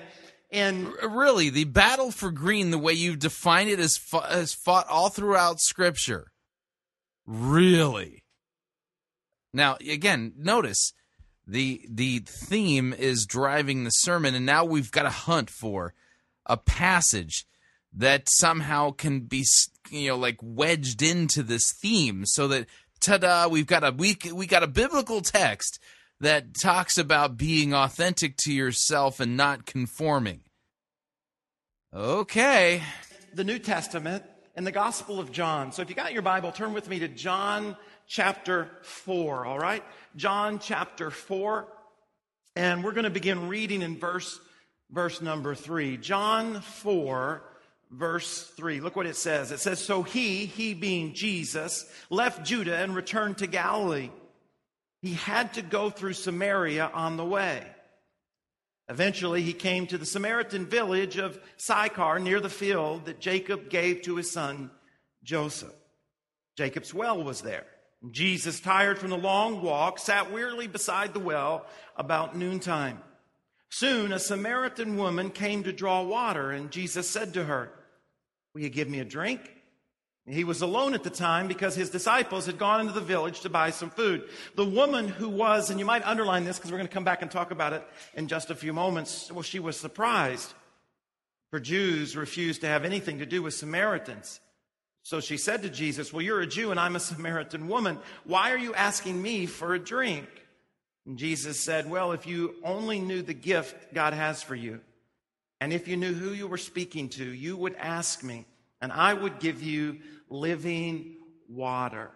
And it's within the context of that scripture that I really think that we see this battle for green. Whether or not... Really? In that passage of scripture, from that gospel text, you think we're finding a battle for green? Oh boy, can't wait to hear it. You and I are going to be conformed or confined to what society says we should do, or we're going to experience our uniqueness. You might want to jot this down. So the reason why the Gospel of John chapter 4 in this story was written so that we can embrace our uniqueness. Really? Were you wearing X-ray glasses when you read the text so that the green letters, the invisible green translucent letters would pop up at you, the ones you can't see with the naked eye? Oh, boy. Religion doesn't accept green. Religion doesn't accept green. Now, in John chapter 4, and if you look in verse number 8, here's what it says. It says that when she got to the well, Jesus was there alone. Now, why was Jesus there alone? Because he sent the disciples in to get food. See, Jesus knew that this woman, well, she had some issues. And Jesus knew that the issues she had, the disciples would have a hard time handling. Because religion has a hard time handling issues. Religion wants us all to look good, especially on the outside. Religion wants us to all act the same way. When you look in John chapter 4, and look with me in verse number 27, when they get back with the food, look what it says. Jesus is talking to this woman, and it says, just then the disciples came back, and they were what? They were shocked. So the disciples were the religious people. They were the bad guys in this story. Okay. To find him talking to the woman. But none of them had the nerve to ask what they were actually thinking. What does he want with her? Or why in the world is he talking to her? They were shocked. They were amazed that Jesus would actually give this woman with issues any time at all. If you go to verse number 31, they try to distract Jesus. They're like, Jesus, aren't you hungry, bro? We went and got some food. We're talking Taco Bell. It's amazing. You need to chow down. And they're trying to distract Jesus because they had a difficult time with who this woman was. Well, we know religion hasn't changed a whole lot over the years, has it? So his telling of the story from the Gospel of John chapter 4, apparently the disciples of the religious bad guys that are keeping this woman from experiencing and embracing her true authentic self. And that Jesus was there to help her embrace green. Yeah, this is the most miserable reading of this particular gospel text I have ever in my entire life had the unfortunate experience of listening to more than once. Let's take a look at the story. Okay, John chapter 4. I'll be reading from the English Standard Version, although I lovingly refer to it as the ESV, or the English Sanctified Version. It says this, now, verse 1, Now when Jesus learned that the Pharisees had heard that Jesus was making and baptizing more disciples than John, although Jesus himself did not baptize, but only his disciples, he left Judea and he departed again for Galilee. And he had to pass through Samaria. So he came to a town of Samaria called Sychar, near the field that Jacob had given to his son Joseph. Jacob's well was there. So Jesus, wearied as he was from his journey, was sitting beside the well. It was about the 6th hour. A woman from Samaria came to draw water. Jesus said to her, Give me a drink, for his disciples had gone away into the city to buy food. The Samaritan woman said to him, How is it that you, a Jew, ask for a drink from me, a woman of Samaria? Fair question. Samaritans and Jews don't talk. They have a big religious dispute that goes all the way back to the Old Testament. Samaritans were idolaters, and anyway, they don't really fully embrace Judaism. As a result of it, there's questions and there's conflict. And not only that, women don't talk to men. Not a good thing to be doing. Anyway, Jesus answered her, If you knew the gift of God, and who it is that is saying to you, Give me a drink, you would have asked him, and he would have given you living water. Provocative here, and notice that Jesus is at this point engaging her in a way that is going to cause her to focus and learn about him. Not herself, Jesus. Jesus wants her, the Samaritan woman, to know who he is. Okay? So the woman said to him, Sir, you have nothing to draw water with, and the well is deep. Where do you get that living water? Are you greater than our father Jacob? He gave us the well and drank from it himself, as did his sons and his livestock. Jesus said to her, "Everyone who drinks of this water will be thirsty again, but whoever drinks of the water that I will give him will never be thirsty again. The water that I will give him will become in him a spring of water welling up to eternal life." The woman said to him, "Sir, give me this water so that I will not be thirsty or have to come here to draw water." Jesus said to her, "Go, call your husband and come here." And the woman answered, "I have no husband." Jesus said to her, "You are right in saying, 'I have no husband,' for you have had 5 husbands, and the one you now have is not your husband. What you have said is true." The woman said to him, "Sir, I perceive that you are a prophet." Now she switches, she knows that he's a prophet, and now comes the religious piece. "Our fathers worshipped on this mountain, but you say that in Jerusalem is the place where people ought to worship." There's the rub, right? Jesus said to her, "Woman, believe me, the hour is coming when neither on this mountain nor in Jerusalem will you worship the Father. You worship what you do not know. We worship what we know, for salvation is from the Jews. But the hour is coming and is now here when the true worshipers will worship the Father in spirit and truth, for the Father is seeking such people to worship him. God is spirit, and those who worship him must worship him in spirit and in truth." The woman said to him, "Well, I know that the Messiah is coming, he who is called the Christ. When he comes, he will tell all things." Jesus said to her, "I who speak to you am he." Jesus flat out confesses to be the Old Testament Messiah to a Samaritan woman. Just then his disciples came back. They marveled that he was talking with a woman, but no one said, "What do you seek?" or "Why are you talking with her?" So the woman left her water jar and went away into the town and said to the people, "Come and see a man who told me all that I ever did. Can this be the Messiah?" And they went out of the town and were coming to him.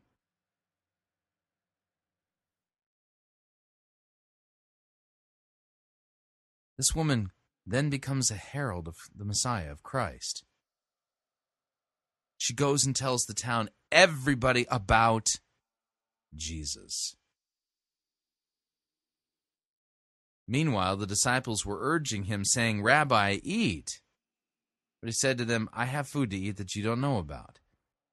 So the disciples said to one another, "Has anyone brought him something to eat?" Jesus said to him, "My food is to do the will of him who sent me." Notice that Troy Gramling said that the disciples were trying to distract Jesus away from talking to the woman by saying, here's some Taco Bell.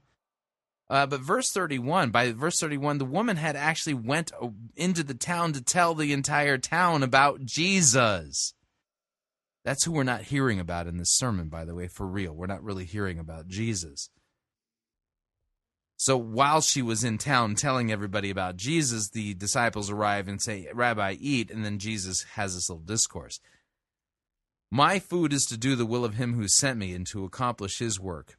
Do you not say there are yet 4 months, then come the harvest? Look, I tell you to lift up your eyes and see that the fields are white for harvest. Already the one who reaps is receiving wages and gathering fruit for eternal life, so that the sower and the reaper may rejoice together. For here the saying holds true, the one sows, another reaps. I sent you to reap that for which you did not labor. Others have labored, and you have entered into their labor." Many Samaritans from that town believed in him because of the woman's testimony. "He told me all that I ever did." So when the Samaritans came to him, they asked him to stay with them, and he stayed there for 2 days. Jesus stayed with the Samaritans for 2 days. And many more believed because of his word. They said to the woman, "It is no longer because of what you said that we believe, for we have heard for ourselves, and we know that this is indeed the Savior of the world." Interesting, isn't it? When you read this story, it's all about Jesus. And this woman, in her conversation with Jesus, Jesus reveals that he is the Messiah. She believes and she goes and proclaims Jesus. And at the end of this, Jesus stays 2 days in Samaria And the Samaritans confess that Jesus is the Savior of the world, and that's what they believe regarding him. This isn't about being green or authentic or not giving into the world or anything of the sort. When you read this passage in context, it's all about Jesus and people being brought to repentance and trust in Christ for the forgiveness of their sins, because that's what Savior of the world means. Jesus Christ, the Lamb of God who takes away the sin of the world. He is the Savior of the world. Samaritans believed this. That's not what we're going to hear in this uber-relevant sermon that, even got a full-blown write-up in the Christian Post because of how innovative, how creative, how over-the-top relevant Troy Gramling is. But Troy Gramling's mangling this text. He's trying to basically twist and mangle this text and force it to fit into a Wizard of Oz theme, something that it can't do. Not unless you snip out important parts like Jesus.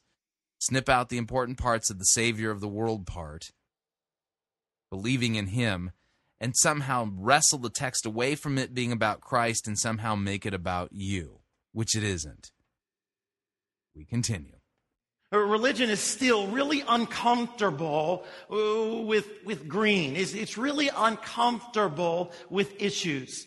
Religion wants to clean you up and then present you or then embrace you. They want you to get the outside looking good.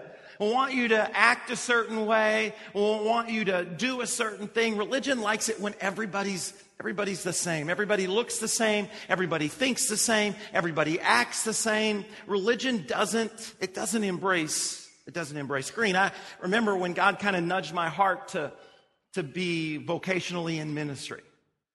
And I remember the biggest challenge for me, because I was thinking, I'm going to be a coach and I'm going to be a teacher. And the biggest challenge for me was when God tapped me on the shoulder and said, hey, I want you to go into ministry. I want you to be a pastor. My question to him was, well, do I have to be like them? You know who I mean when I say them, because you know them.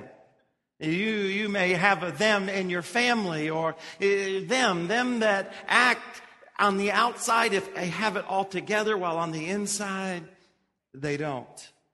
See, religion has a difficulty with greenness. It has a challenge when you and I are honest about who we are. Now, there's something in all of us that is drawn to religion because we want what religion promises. See, we all want to be happy. We all want to have a sense of peace in our life. We all want to have a certain direction in our lives. And so there's something about religion that draws us to it, because religion promises that, doesn't it? Religion promises us peace. Religion promises us joy. Religion promises us freedom. And so we're like, yeah, man, I'm going to be religious. Because if I'm religious, then I'm going to really be happy. And if I'm religious, then I'll really have joy. If I keep all the rules, I'll really be free. Religion promises that, and so we're drawn to it. And most people at one point in their life or another experiment with it. Can it really bring me joy? Can the rules really make me happy? And while religion promises peace and joy and freedom, it doesn't deliver those things at all. Instead, it delivers fear and guilt and bondage. Religious people are afraid. Religious people are afraid that they're not going to live a perfect life. They're afraid that they're going to make a wrong turn, that they're not going to fit in. And so they, like, man, I can't do that, because if I do that, if I don't live a perfect life, if I don't come to church, see, religious people are afraid not to come to church, because if they don't come to church, then they might go to hell. And who wants that? Right? Now, there is a tremendous difference between coming to church, because if you don't, you're afraid what will happen to you, and coming to church, because if you do, what you will experience. See, I think it's a great thing for you to come to worship. I think it's a great thing for us to be faithful in our... My question is, what is any of this rambling that you're going on about religion, somehow trying to, oppress people, have anything to do with the biblical gospel that you've been reading, or at least read snippets of, from the Gospel of John? I mean, this is like a tangent of a tangent of a tangent. I mean, you're beyond lost in the text here. You're not actually doing exegesis. What was the point of reading that gospel text again? Oh, yeah, I forgot. It was to create the impression that you're going to actually somehow be able to preach a biblical sermon with all this Wizard of Oz stuff going on in the background. Attendance of worship, but not because I'm afraid you'll go to hell if you don't, but because I know what you'll miss out on or what you'll receive if you do. There's a huge difference in serving God because you're afraid of what will happen to you if you don't, and serving God because of what He's already done in your life. There's a tremendous difference between living life scared of the rules and living life enjoying the relationship. See, religion doesn't embrace green. Religion wants us all to look the same and act the same and be the same, and it gets really, really nervous when you're authentic. It gets really, really nervous when you admit that there's something on the inside. And it's always wanting to clean up the outside, always wanting to make us like the religious. Weird. So how are you defining authenticity here? We all need to be authentic. Well, if we're all dead in trespasses and sins, according to the Scripture. That's our condition when we're born, when we're conceived. We're born dead in trespasses and sins. We have a very pernicious, wretched, sinful nature that we've got to deal with on a daily basis. And if I'm authentic to that, then I'm going to run afoul of God and His Word. People are afraid. They're afraid that they can't live a perfect life. And of course, Jesus Himself said that there's none righteous. The word righteous means in right standing with God. Not one, Jesus said. So there's no way for us to live perfect lives. And that's why religious people are so uptight. Because they're afraid. They're afraid of what's going to happen to them. And because they can't live a perfect life, they're always feeling guilty. Just always walking around with this guilt. Man, I messed up, I screwed up, I did this. There's just this guilt because they can't do what Jesus said they couldn't do. So here's how religious people deal with their guilt. They pretend as if they don't. They pretend as if they are perfect because on the outside they look nice. On the outside they wear the right color tie and they wear the right size dress and they give the right amount of money. On the outside everything looks good. Jesus said it like this. He said, you guys, talking to religious people, He said you're like whitewashed tombs. In other words, it's like the tombstone is painted and it looks really, really good. But He said on the inside you're dead and you stink. Jesus said, I'm not concerned with how white the tomb is on the outside. I'm concerned with how alive it is on the inside. Jesus said, I didn't come to paint tombs. I came to resurrect bodies. I am about the heart. I am about the inside. Religion doesn't deliver on what it promises. It gives us fear and guilt and bondage. Religious people are in bondage. Religious people are... Now, I completely agree that if you believe that you are righteous by your own works, if you are self-righteous, like the Pharisees, then yeah, you're in bondage. It's a form of slavery because it's not true religion. That's false religion. But again, what does this have to do with the Gospel of John chapter 4? Are scared of doing this, and so they walk around completely controlled by the circumstance or the religious people in their lives. Because religion doesn't embrace green. When you pull back the curtain of religion, you know what you find? You find somebody back there pulling strings that has no power, just maybe a big Bible and a big cross, but in the inability to really bring about change or to bring about hope into your life. And that's why so many people walk away from religion. Because they've pulled back the curtain and they've seen that there's no power to reconcile their relationship with their spouse, or to bring their son or daughter back, or to truly have peace or real happiness. Not a pretend kind that we sing about, but don't have. Religion doesn't embrace green. You know what's funny is not only does religion not embrace green, but the world doesn't accept green as well. Not only does religion not accept green, but the world. See, the world wants us to value all the same thing. It wants us to march to the drum of the wizard. It wants us to live in the right place. It wants us to drive the right car. It wants us to wear the right clothes. It wants us to have the right kind of relationship. It wants us to think a certain way, because the world promises that if you and I will constrain ourselves to what the world values, then you will be happy.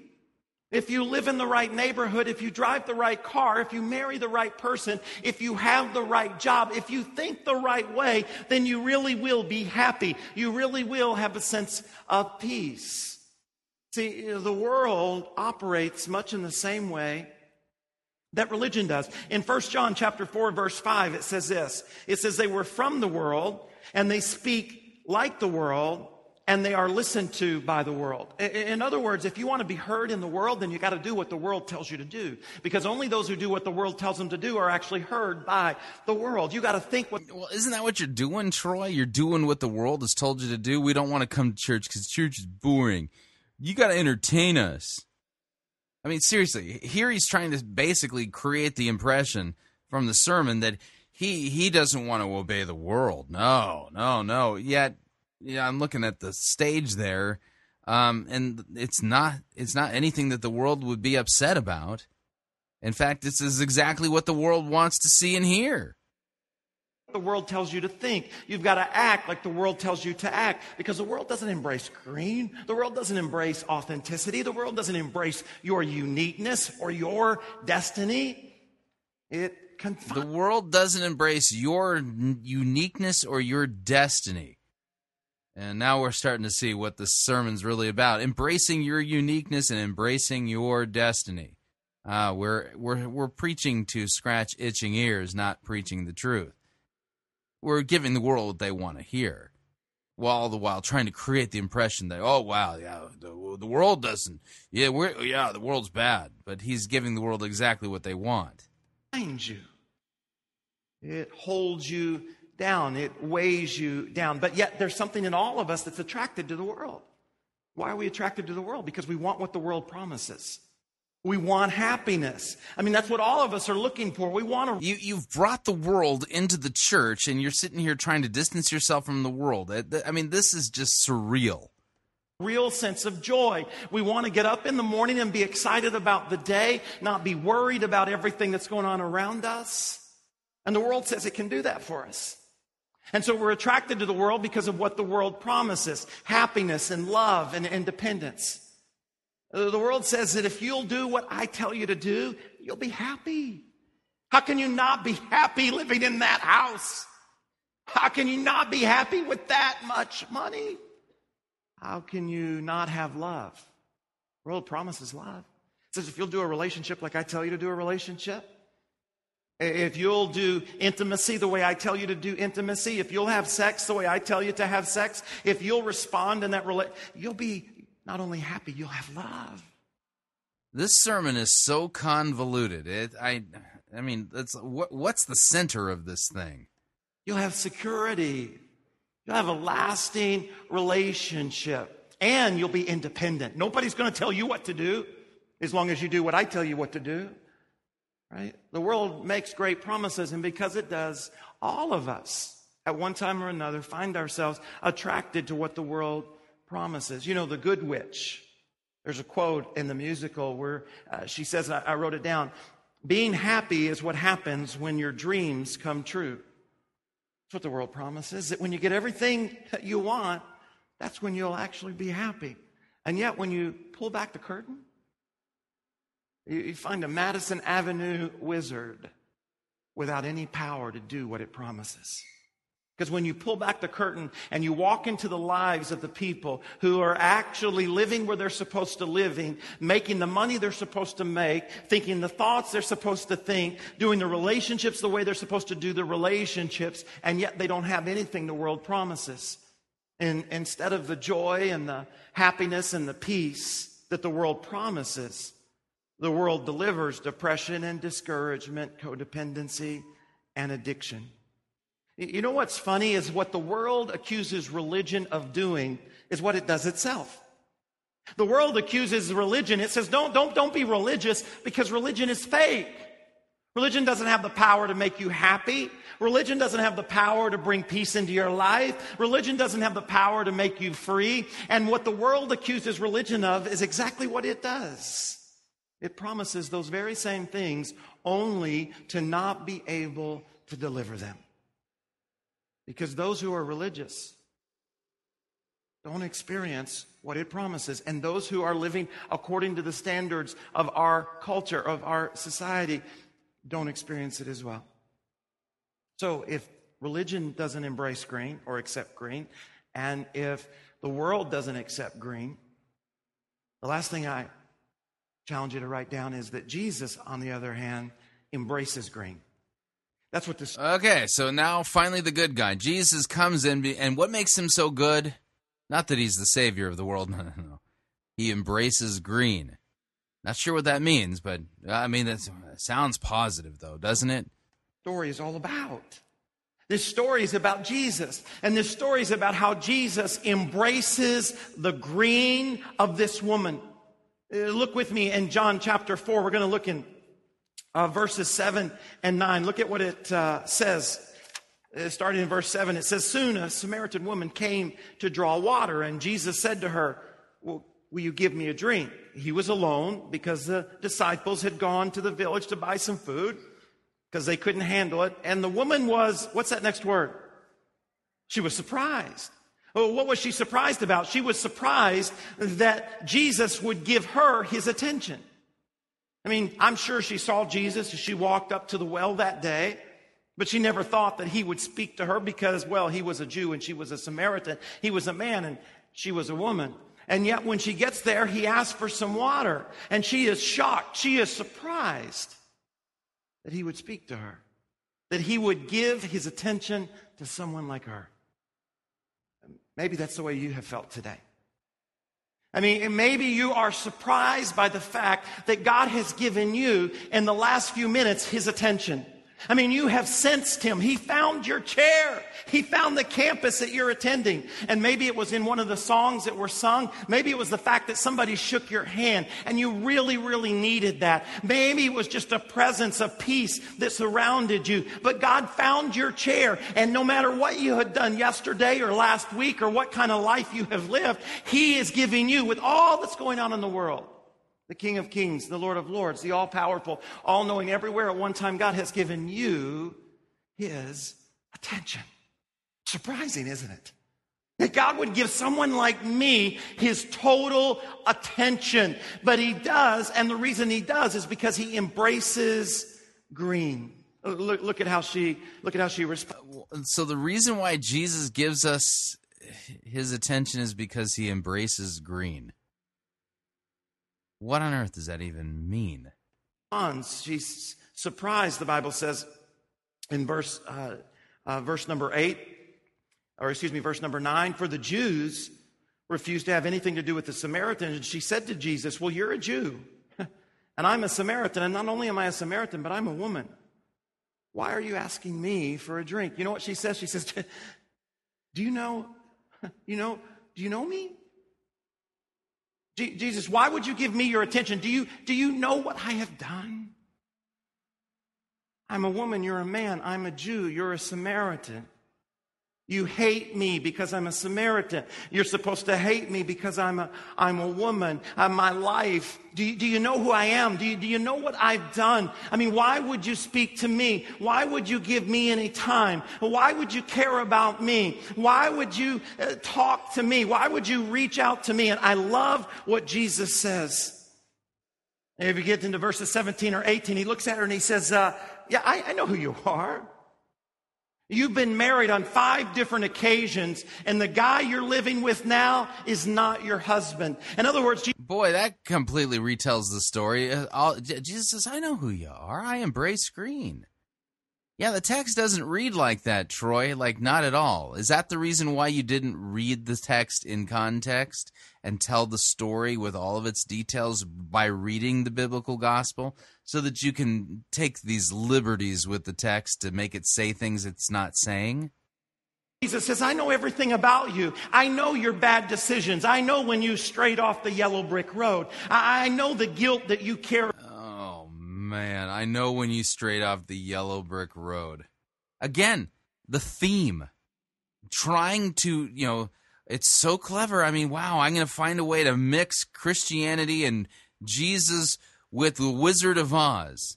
And the theme is getting in the way of a solid, sound, accurate, and faithful proclamation of the text. Because he's mangling the text, shaving corners, clipping this, clipping that, kind of reframing this, telling us different version of that to make it all fit the theme. As a result of it, he's not being faithful to the story at all. Around. I know the pain that's deep within your heart. I know exactly who you are, and that's why I came by this well today. I like what the Bible says in Romans chapter 5 and verse 8 when it says that while we were yet sinners, Christ died for us. See, while religion... Okay, now that's the gospel. While we were yet sinners, Christ died for us. Now, I'll give him credit because we don't hear these very often. That's a full-blown gospel nugget. But as quickly as that thing came in, it's going to go out that fast too. And then it's going to get replaced with something very different. So here we got God showed his great love for us, sending Christ to die for us while we were still sinners, right? Now where does this go from here? Demands that you clean yourself up before you can be embraced. God says, I'm going to embrace you just as you are. See, God knows who you are. He knows what you did last night. He knows how often you did it and who you did it with. He knew what kind of week and month and year and life you have lived. But he doesn't avoid you. Instead, he steps towards you. He gives you, me, his attention. More than that, forgiveness of our sins. That's the whole point of that particular gospel text that you read. I think she felt uncomfortable. I mean, do you know who I am? You ever come to church and feel uncomfortable? You ever come to church and... Yeah, could you point where in the text it says that she was feeling uncomfortable? Wonder who knows? Right? And somebody looks at you and you're like, oh my gosh, they know. You start getting that little sweat on your forehead and, oh, how do they know? You kind of look away, or you try to move away, or you try to sit by yourself. Sometimes I think maybe that's what keeps us away from worshiping together, is we're afraid somebody will know, that somebody will find out what happened or what we did or the way that we've lived our lives. And Jesus says, I know everything about you, and I still went to the cross on your behalf. Jesus says, I didn't show up today so I could point my finger at you and say, oh, I got you. Oh, I saw that. I know what you did last summer. No. Jesus didn't come today to point his finger at you. Jesus came today and open up his arms and say, welcome home. I know.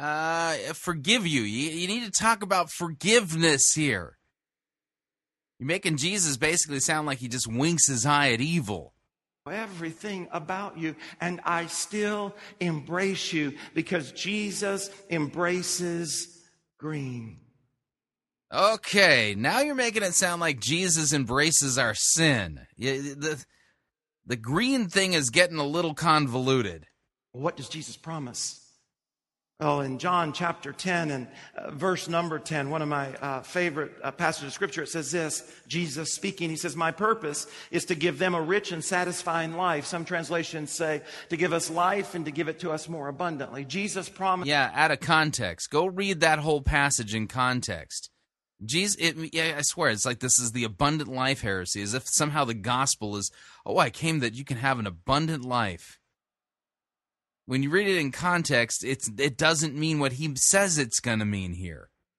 The abundant life is not the happy suburban American middle-class life. That's not what he was referring to.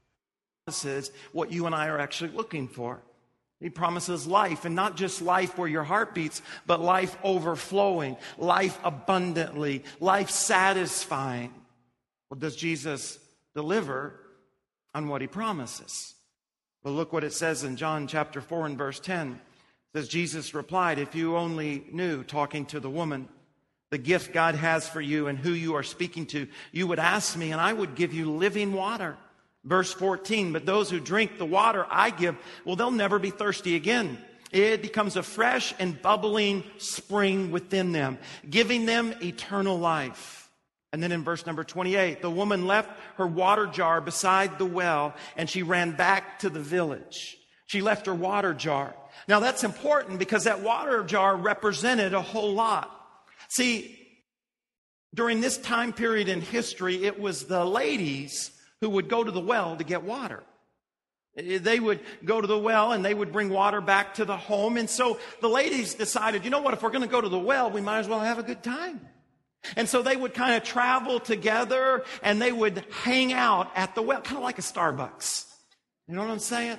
They said, let's go. And so they would go. The ladies would go either in the morning or in the evening, and they would talk and they would hang out. If you read the Old Testament, here's what you're going to find, is when guys were looking for Mrs. Right, you know where they went? They went to the well. They went and hung out at Starbucks to see if they could find that single woman, because that's where the ladies gathered. But this lady, she wasn't with anyone else. And the reason she wasn't with anyone else is because she went in the middle of the day. The ladies normally went in the morning or they went at night because it was cool. But she goes in the middle of the day. Therefore, there were no ladies who wanted to go with her, but there was no one she wanted to go with either, because she just felt alone. I think she felt more than alone. She had 5 ex-husbands, and she was shacking up with the current guy she was with. It's a little bit more than loneliness going on here. Felt withdrawn. She felt discouraged. She felt unworthy. She felt like a failure. She felt unhappy. It felt like a sinner. Yeah, that'd be the correct term, the missing term here.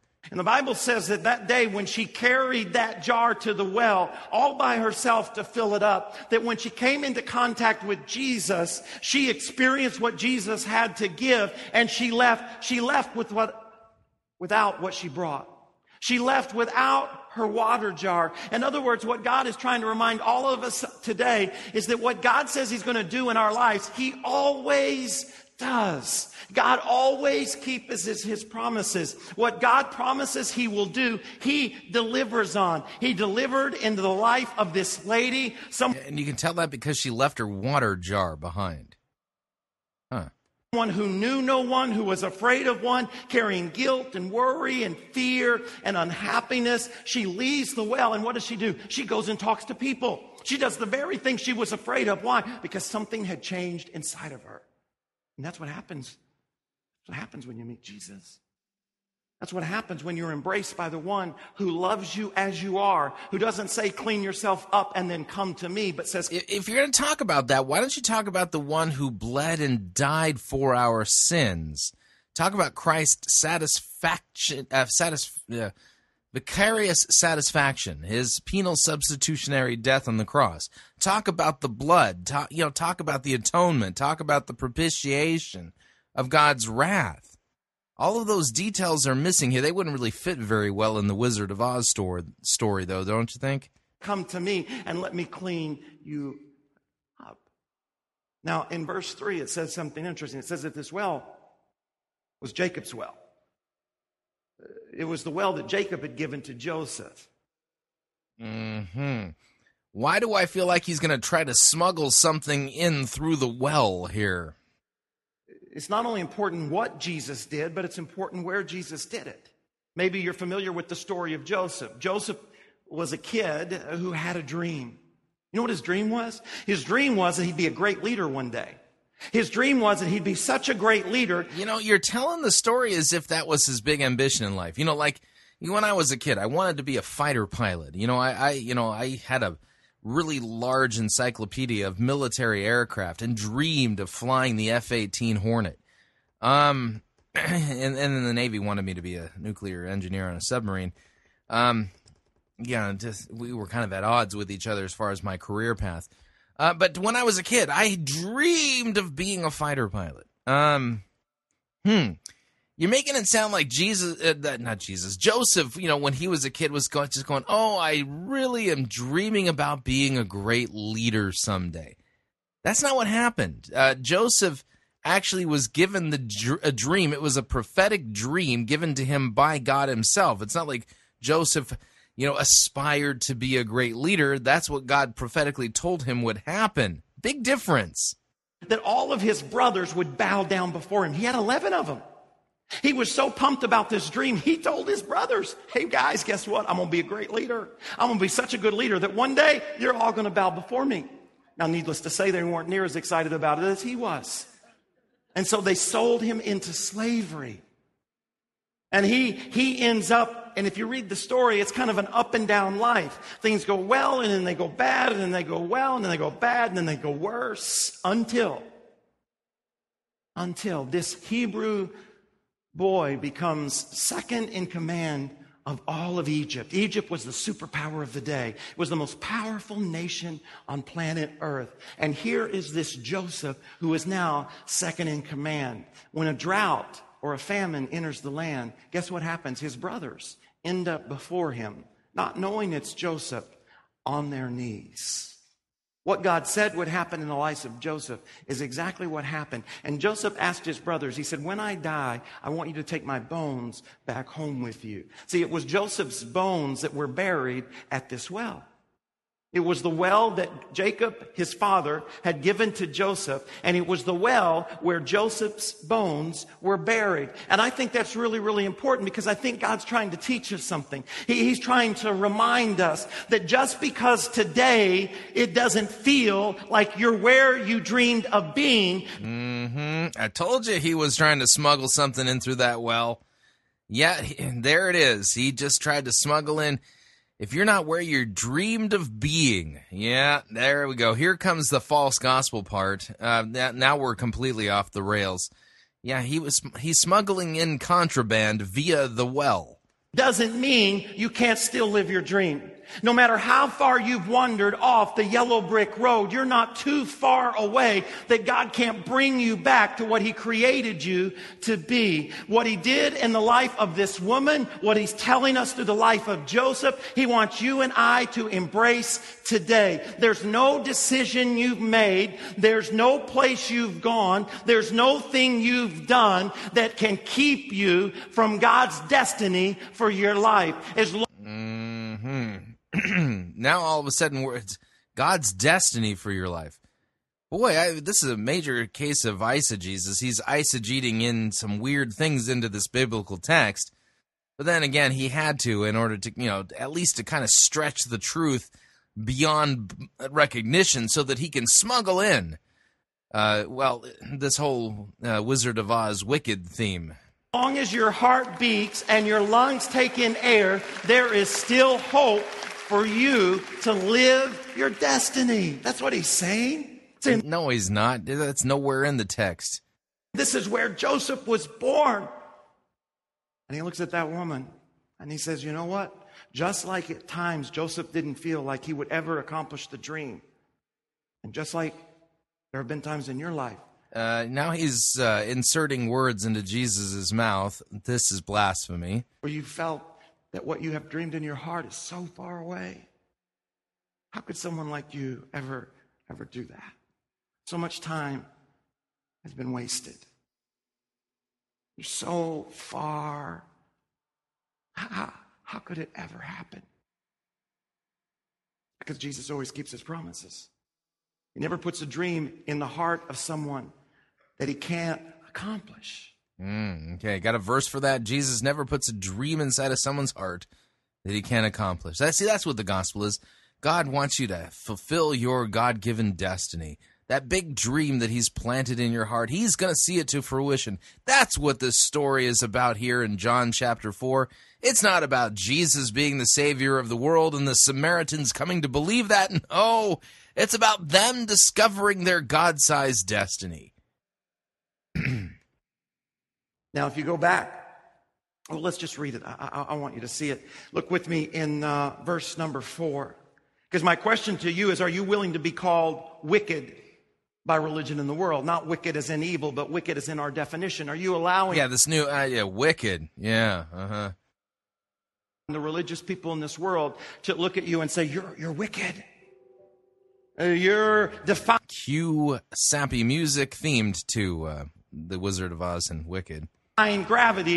You're going to live your uniqueness. Are you willing to allow the world? Are you willing to live your uniqueness? I mean, we should have an altar call and call people down quick so that they can live their uniqueness. Whatever. To define you as wicked, someone who's not going to be controlled by our society. Because in John chapter 4, Jesus said he had to go through Samaria on his way there. He had to go through Samaria. Now, that's just not true. Most Jews didn't go through Samaria, and the reason that they didn't is because the Jews and the Samaritans during this period, they just didn't get along. And the reason they didn't get along is because when they came into the land as 12 tribes, they had great blessing. Solomon was their king, and the Bible says they had all kinds of wealth, but after Okay, so when they came into the land, Solomon was their king. I don't recall that in the book of Joshua, but what do I know? After Solomon, the kingdom was divided. 10 tribes to the north and 2 to the south. The 10 to the north were known as Israel, and Judah to the south. Well, the 10 to the north, they were taken by the Assyrians, and all kinds of intermarriage happened. And so the tribes to the south, they pushed back on that. And they actually would partner. Yeah, they pushed back on that, yeah. Does it sound like he doesn't know what he's talking about or that he's winging it? With different nations in order to attack one another. They both built separate temples. They just didn't get along. They didn't like one another. And so there's no way in the world that a Jewish person would go through Samaria. Instead, they would cross over the Jordan River and go completely on the other side. And yet Jesus says, I'm going to do what others are unwilling to do. That's right. He's willing to do it so that this woman can find her dream God-sized destiny. Going to do what most don't do. See, I must go through Samaria, and the reason I have to go through Samaria is because I have an appointment. See, there's a woman there who has given up on her dream. No. Oh, man. That's just terrible. There's a woman in Samaria who's given up on her dream. Maybe you should have sent Santa Claus. I mean, he wants you to have your dreams fulfilled. There's a woman there that has strayed from the yellow brick road. She feels like a failure. She feels like it's too late for her and that she'll never experience peace and joy. But see, it's too late for her and she'll never experience peace and joy. Oh, you've got to rescue her, Jesus. You are the Savior of the world. You've got to save her from these feelings. You've got to teach her again, Lord, to follow the yellow brick road. Follow the yellow brick road. Follow the yellow brick road. Follow the yellow brick road. Follow the yellow brick road. Follow the yellow brick road. Follow the yellow brick road. Follow the yellow brick road. Follow the yellow brick road. Jesus is there to put her back on the yellow brick road just the way the Munchkins had put Dorothy on it.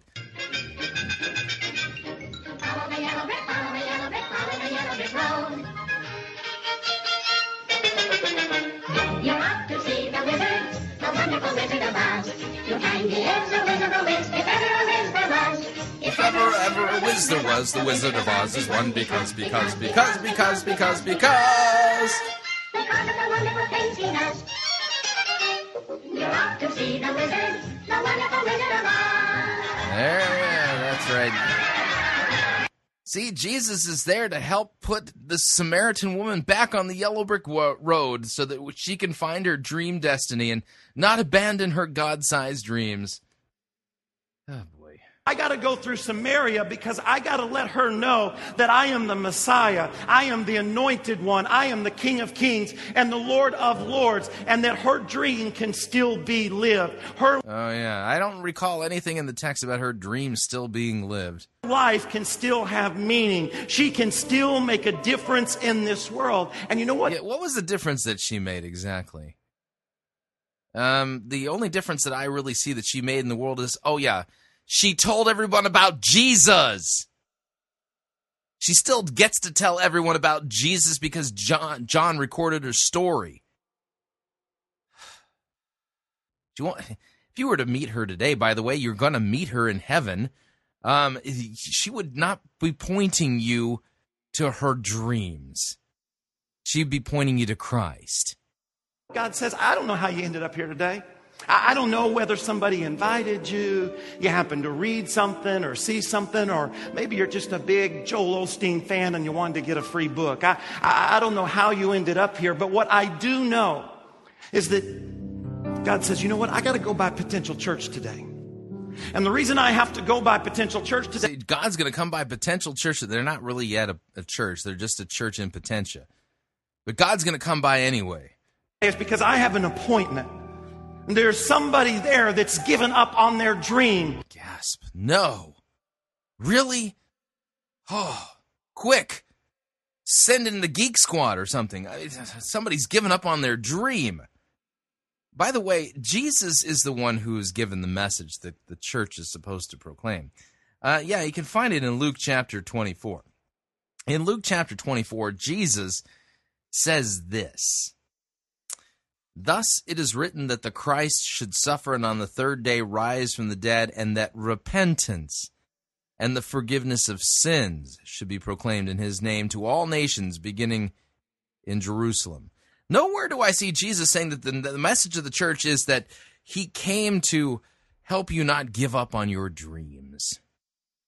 This is a false gospel that points us away from the biblical gospel. Do you think that anybody there at this Wizard of Oz sermon, this wicked sermon, has been brought to repentance and the forgiveness of their sins? Not on your life. They've given up on what I knit into them in their mother's womb. They think that they have strayed too far from the yellow brick road. They think that they've made just too many bad decisions. They think that they'll never find repentance and the forgiveness of sins. That's what Jesus said. Why aren't you doing that? Peace and joy and lasting happiness. And I got to go by there because I want them to know that I am still on the throne, that I am still the King of Kings, and I am still the Lord of Lords. And they have not gone too far. They have not strayed too far. They can still, you can still live your destiny. Yeah, I don't recall anything in the New Testament about Jesus telling people that they can still live their destiny. Oh, wow. Yeah, this is probably one of the most narcissistic, me-centered, theatrical, the self-help seminars performed in it's not really a church yet, in a church in Potentia, than I've ever heard. You can still accomplish the dream that God has put in your heart. You can still have that kind of marriage. You can still be that kind of parent. You can still lead that kind of... There is hope for you, after all. But what about when you die? What happens then? Business. God says, you do know that we all die, right, Troy? I got to go by. And he found your chair. Oh, wow. Thank you.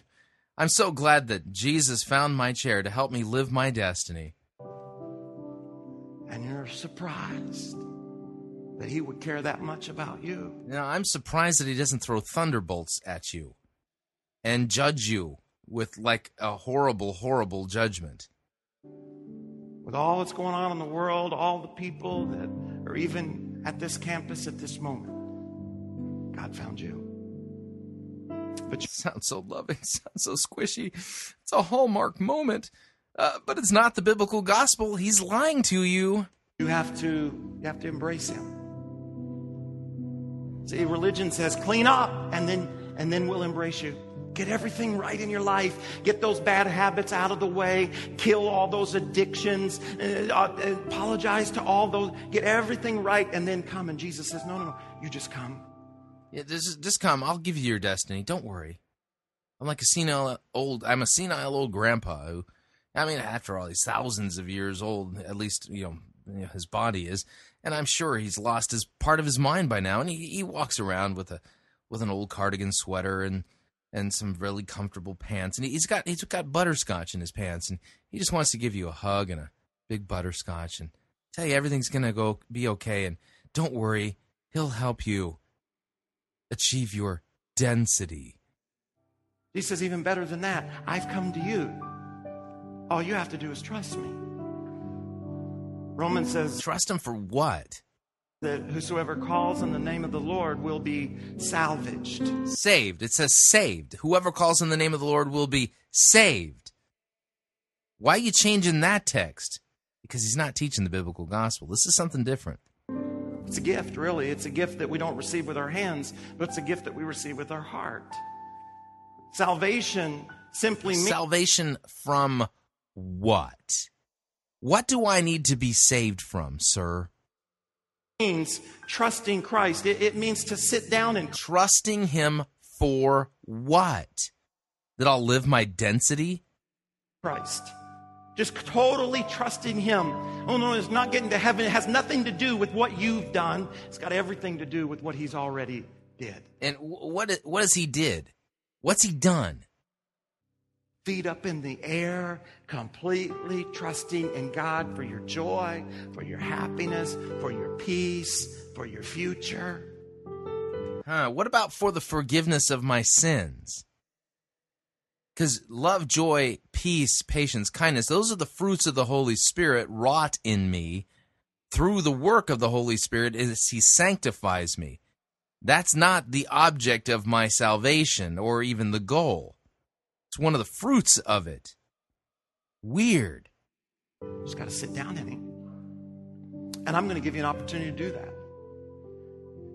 I'm going to pray for you again. Now, how much do you want to bet if anyone raises their hand that he's going to count that as a salvation and tweet it out? Because I've been praying for you the last several weeks as we've getting ready for this series. See, I didn't know you would be here, but I knew your heart would be here. I knew there'd be some folks here who have given up on themselves, given up on their future, and given up on their marriages. Oh, no, there's people who've given up on themselves. What do we do? So I've been praying that you would have enough courage to just sit in Christ. Not to trust me. Not to trust... That's a good idea. Don't trust him. He ain't telling you the truth. Potential church. We don't have that power, but to trust Jesus.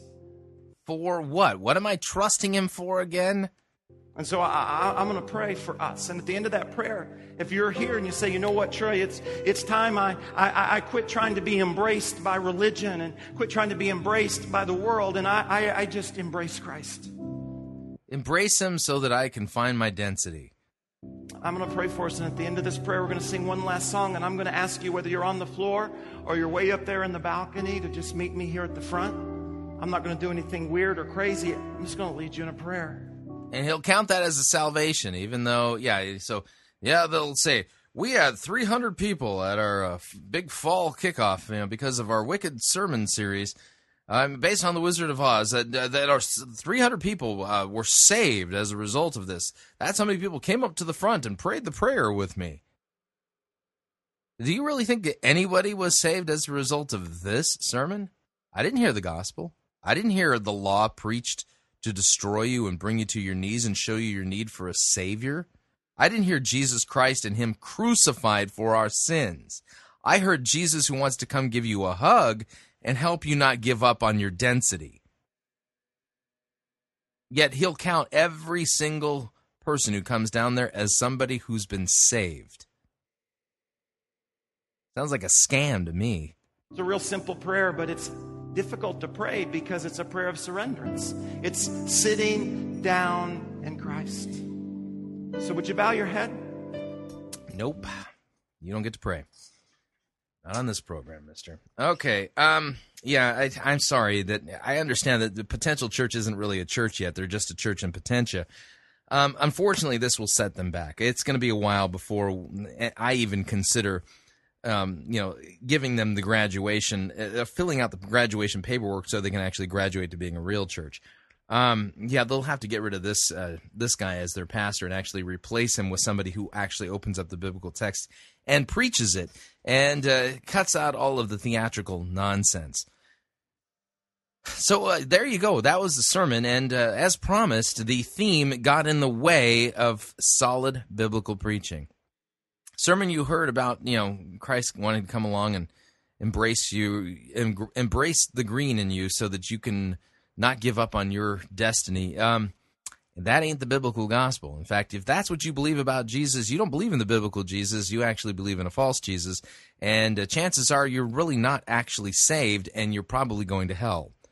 In other words, you need to repent of that false Jesus, this false doctrine, this false gospel, and trust in Christ, the biblical Jesus, for the forgiveness of your sins. Because Jesus didn't come to help you find your big density or your purpose or anything like that. He came to call sinners to repentance. He came to seek and save the lost. And if you're not a sinner, Jesus hasn't got nothing to offer you. If the only thing you are is a good person who's potentially given up on their dreams, I'm sorry, you can walk away. You don't need to come to church. The biblical Jesus has nothing to offer you. That's not what he's there for. Sounds kind of harsh, but it's true. That's what you believe about Jesus. You're believing in an idol. You're believing in an idol created to look just like Jesus, but isn't. That's why he butchered the text.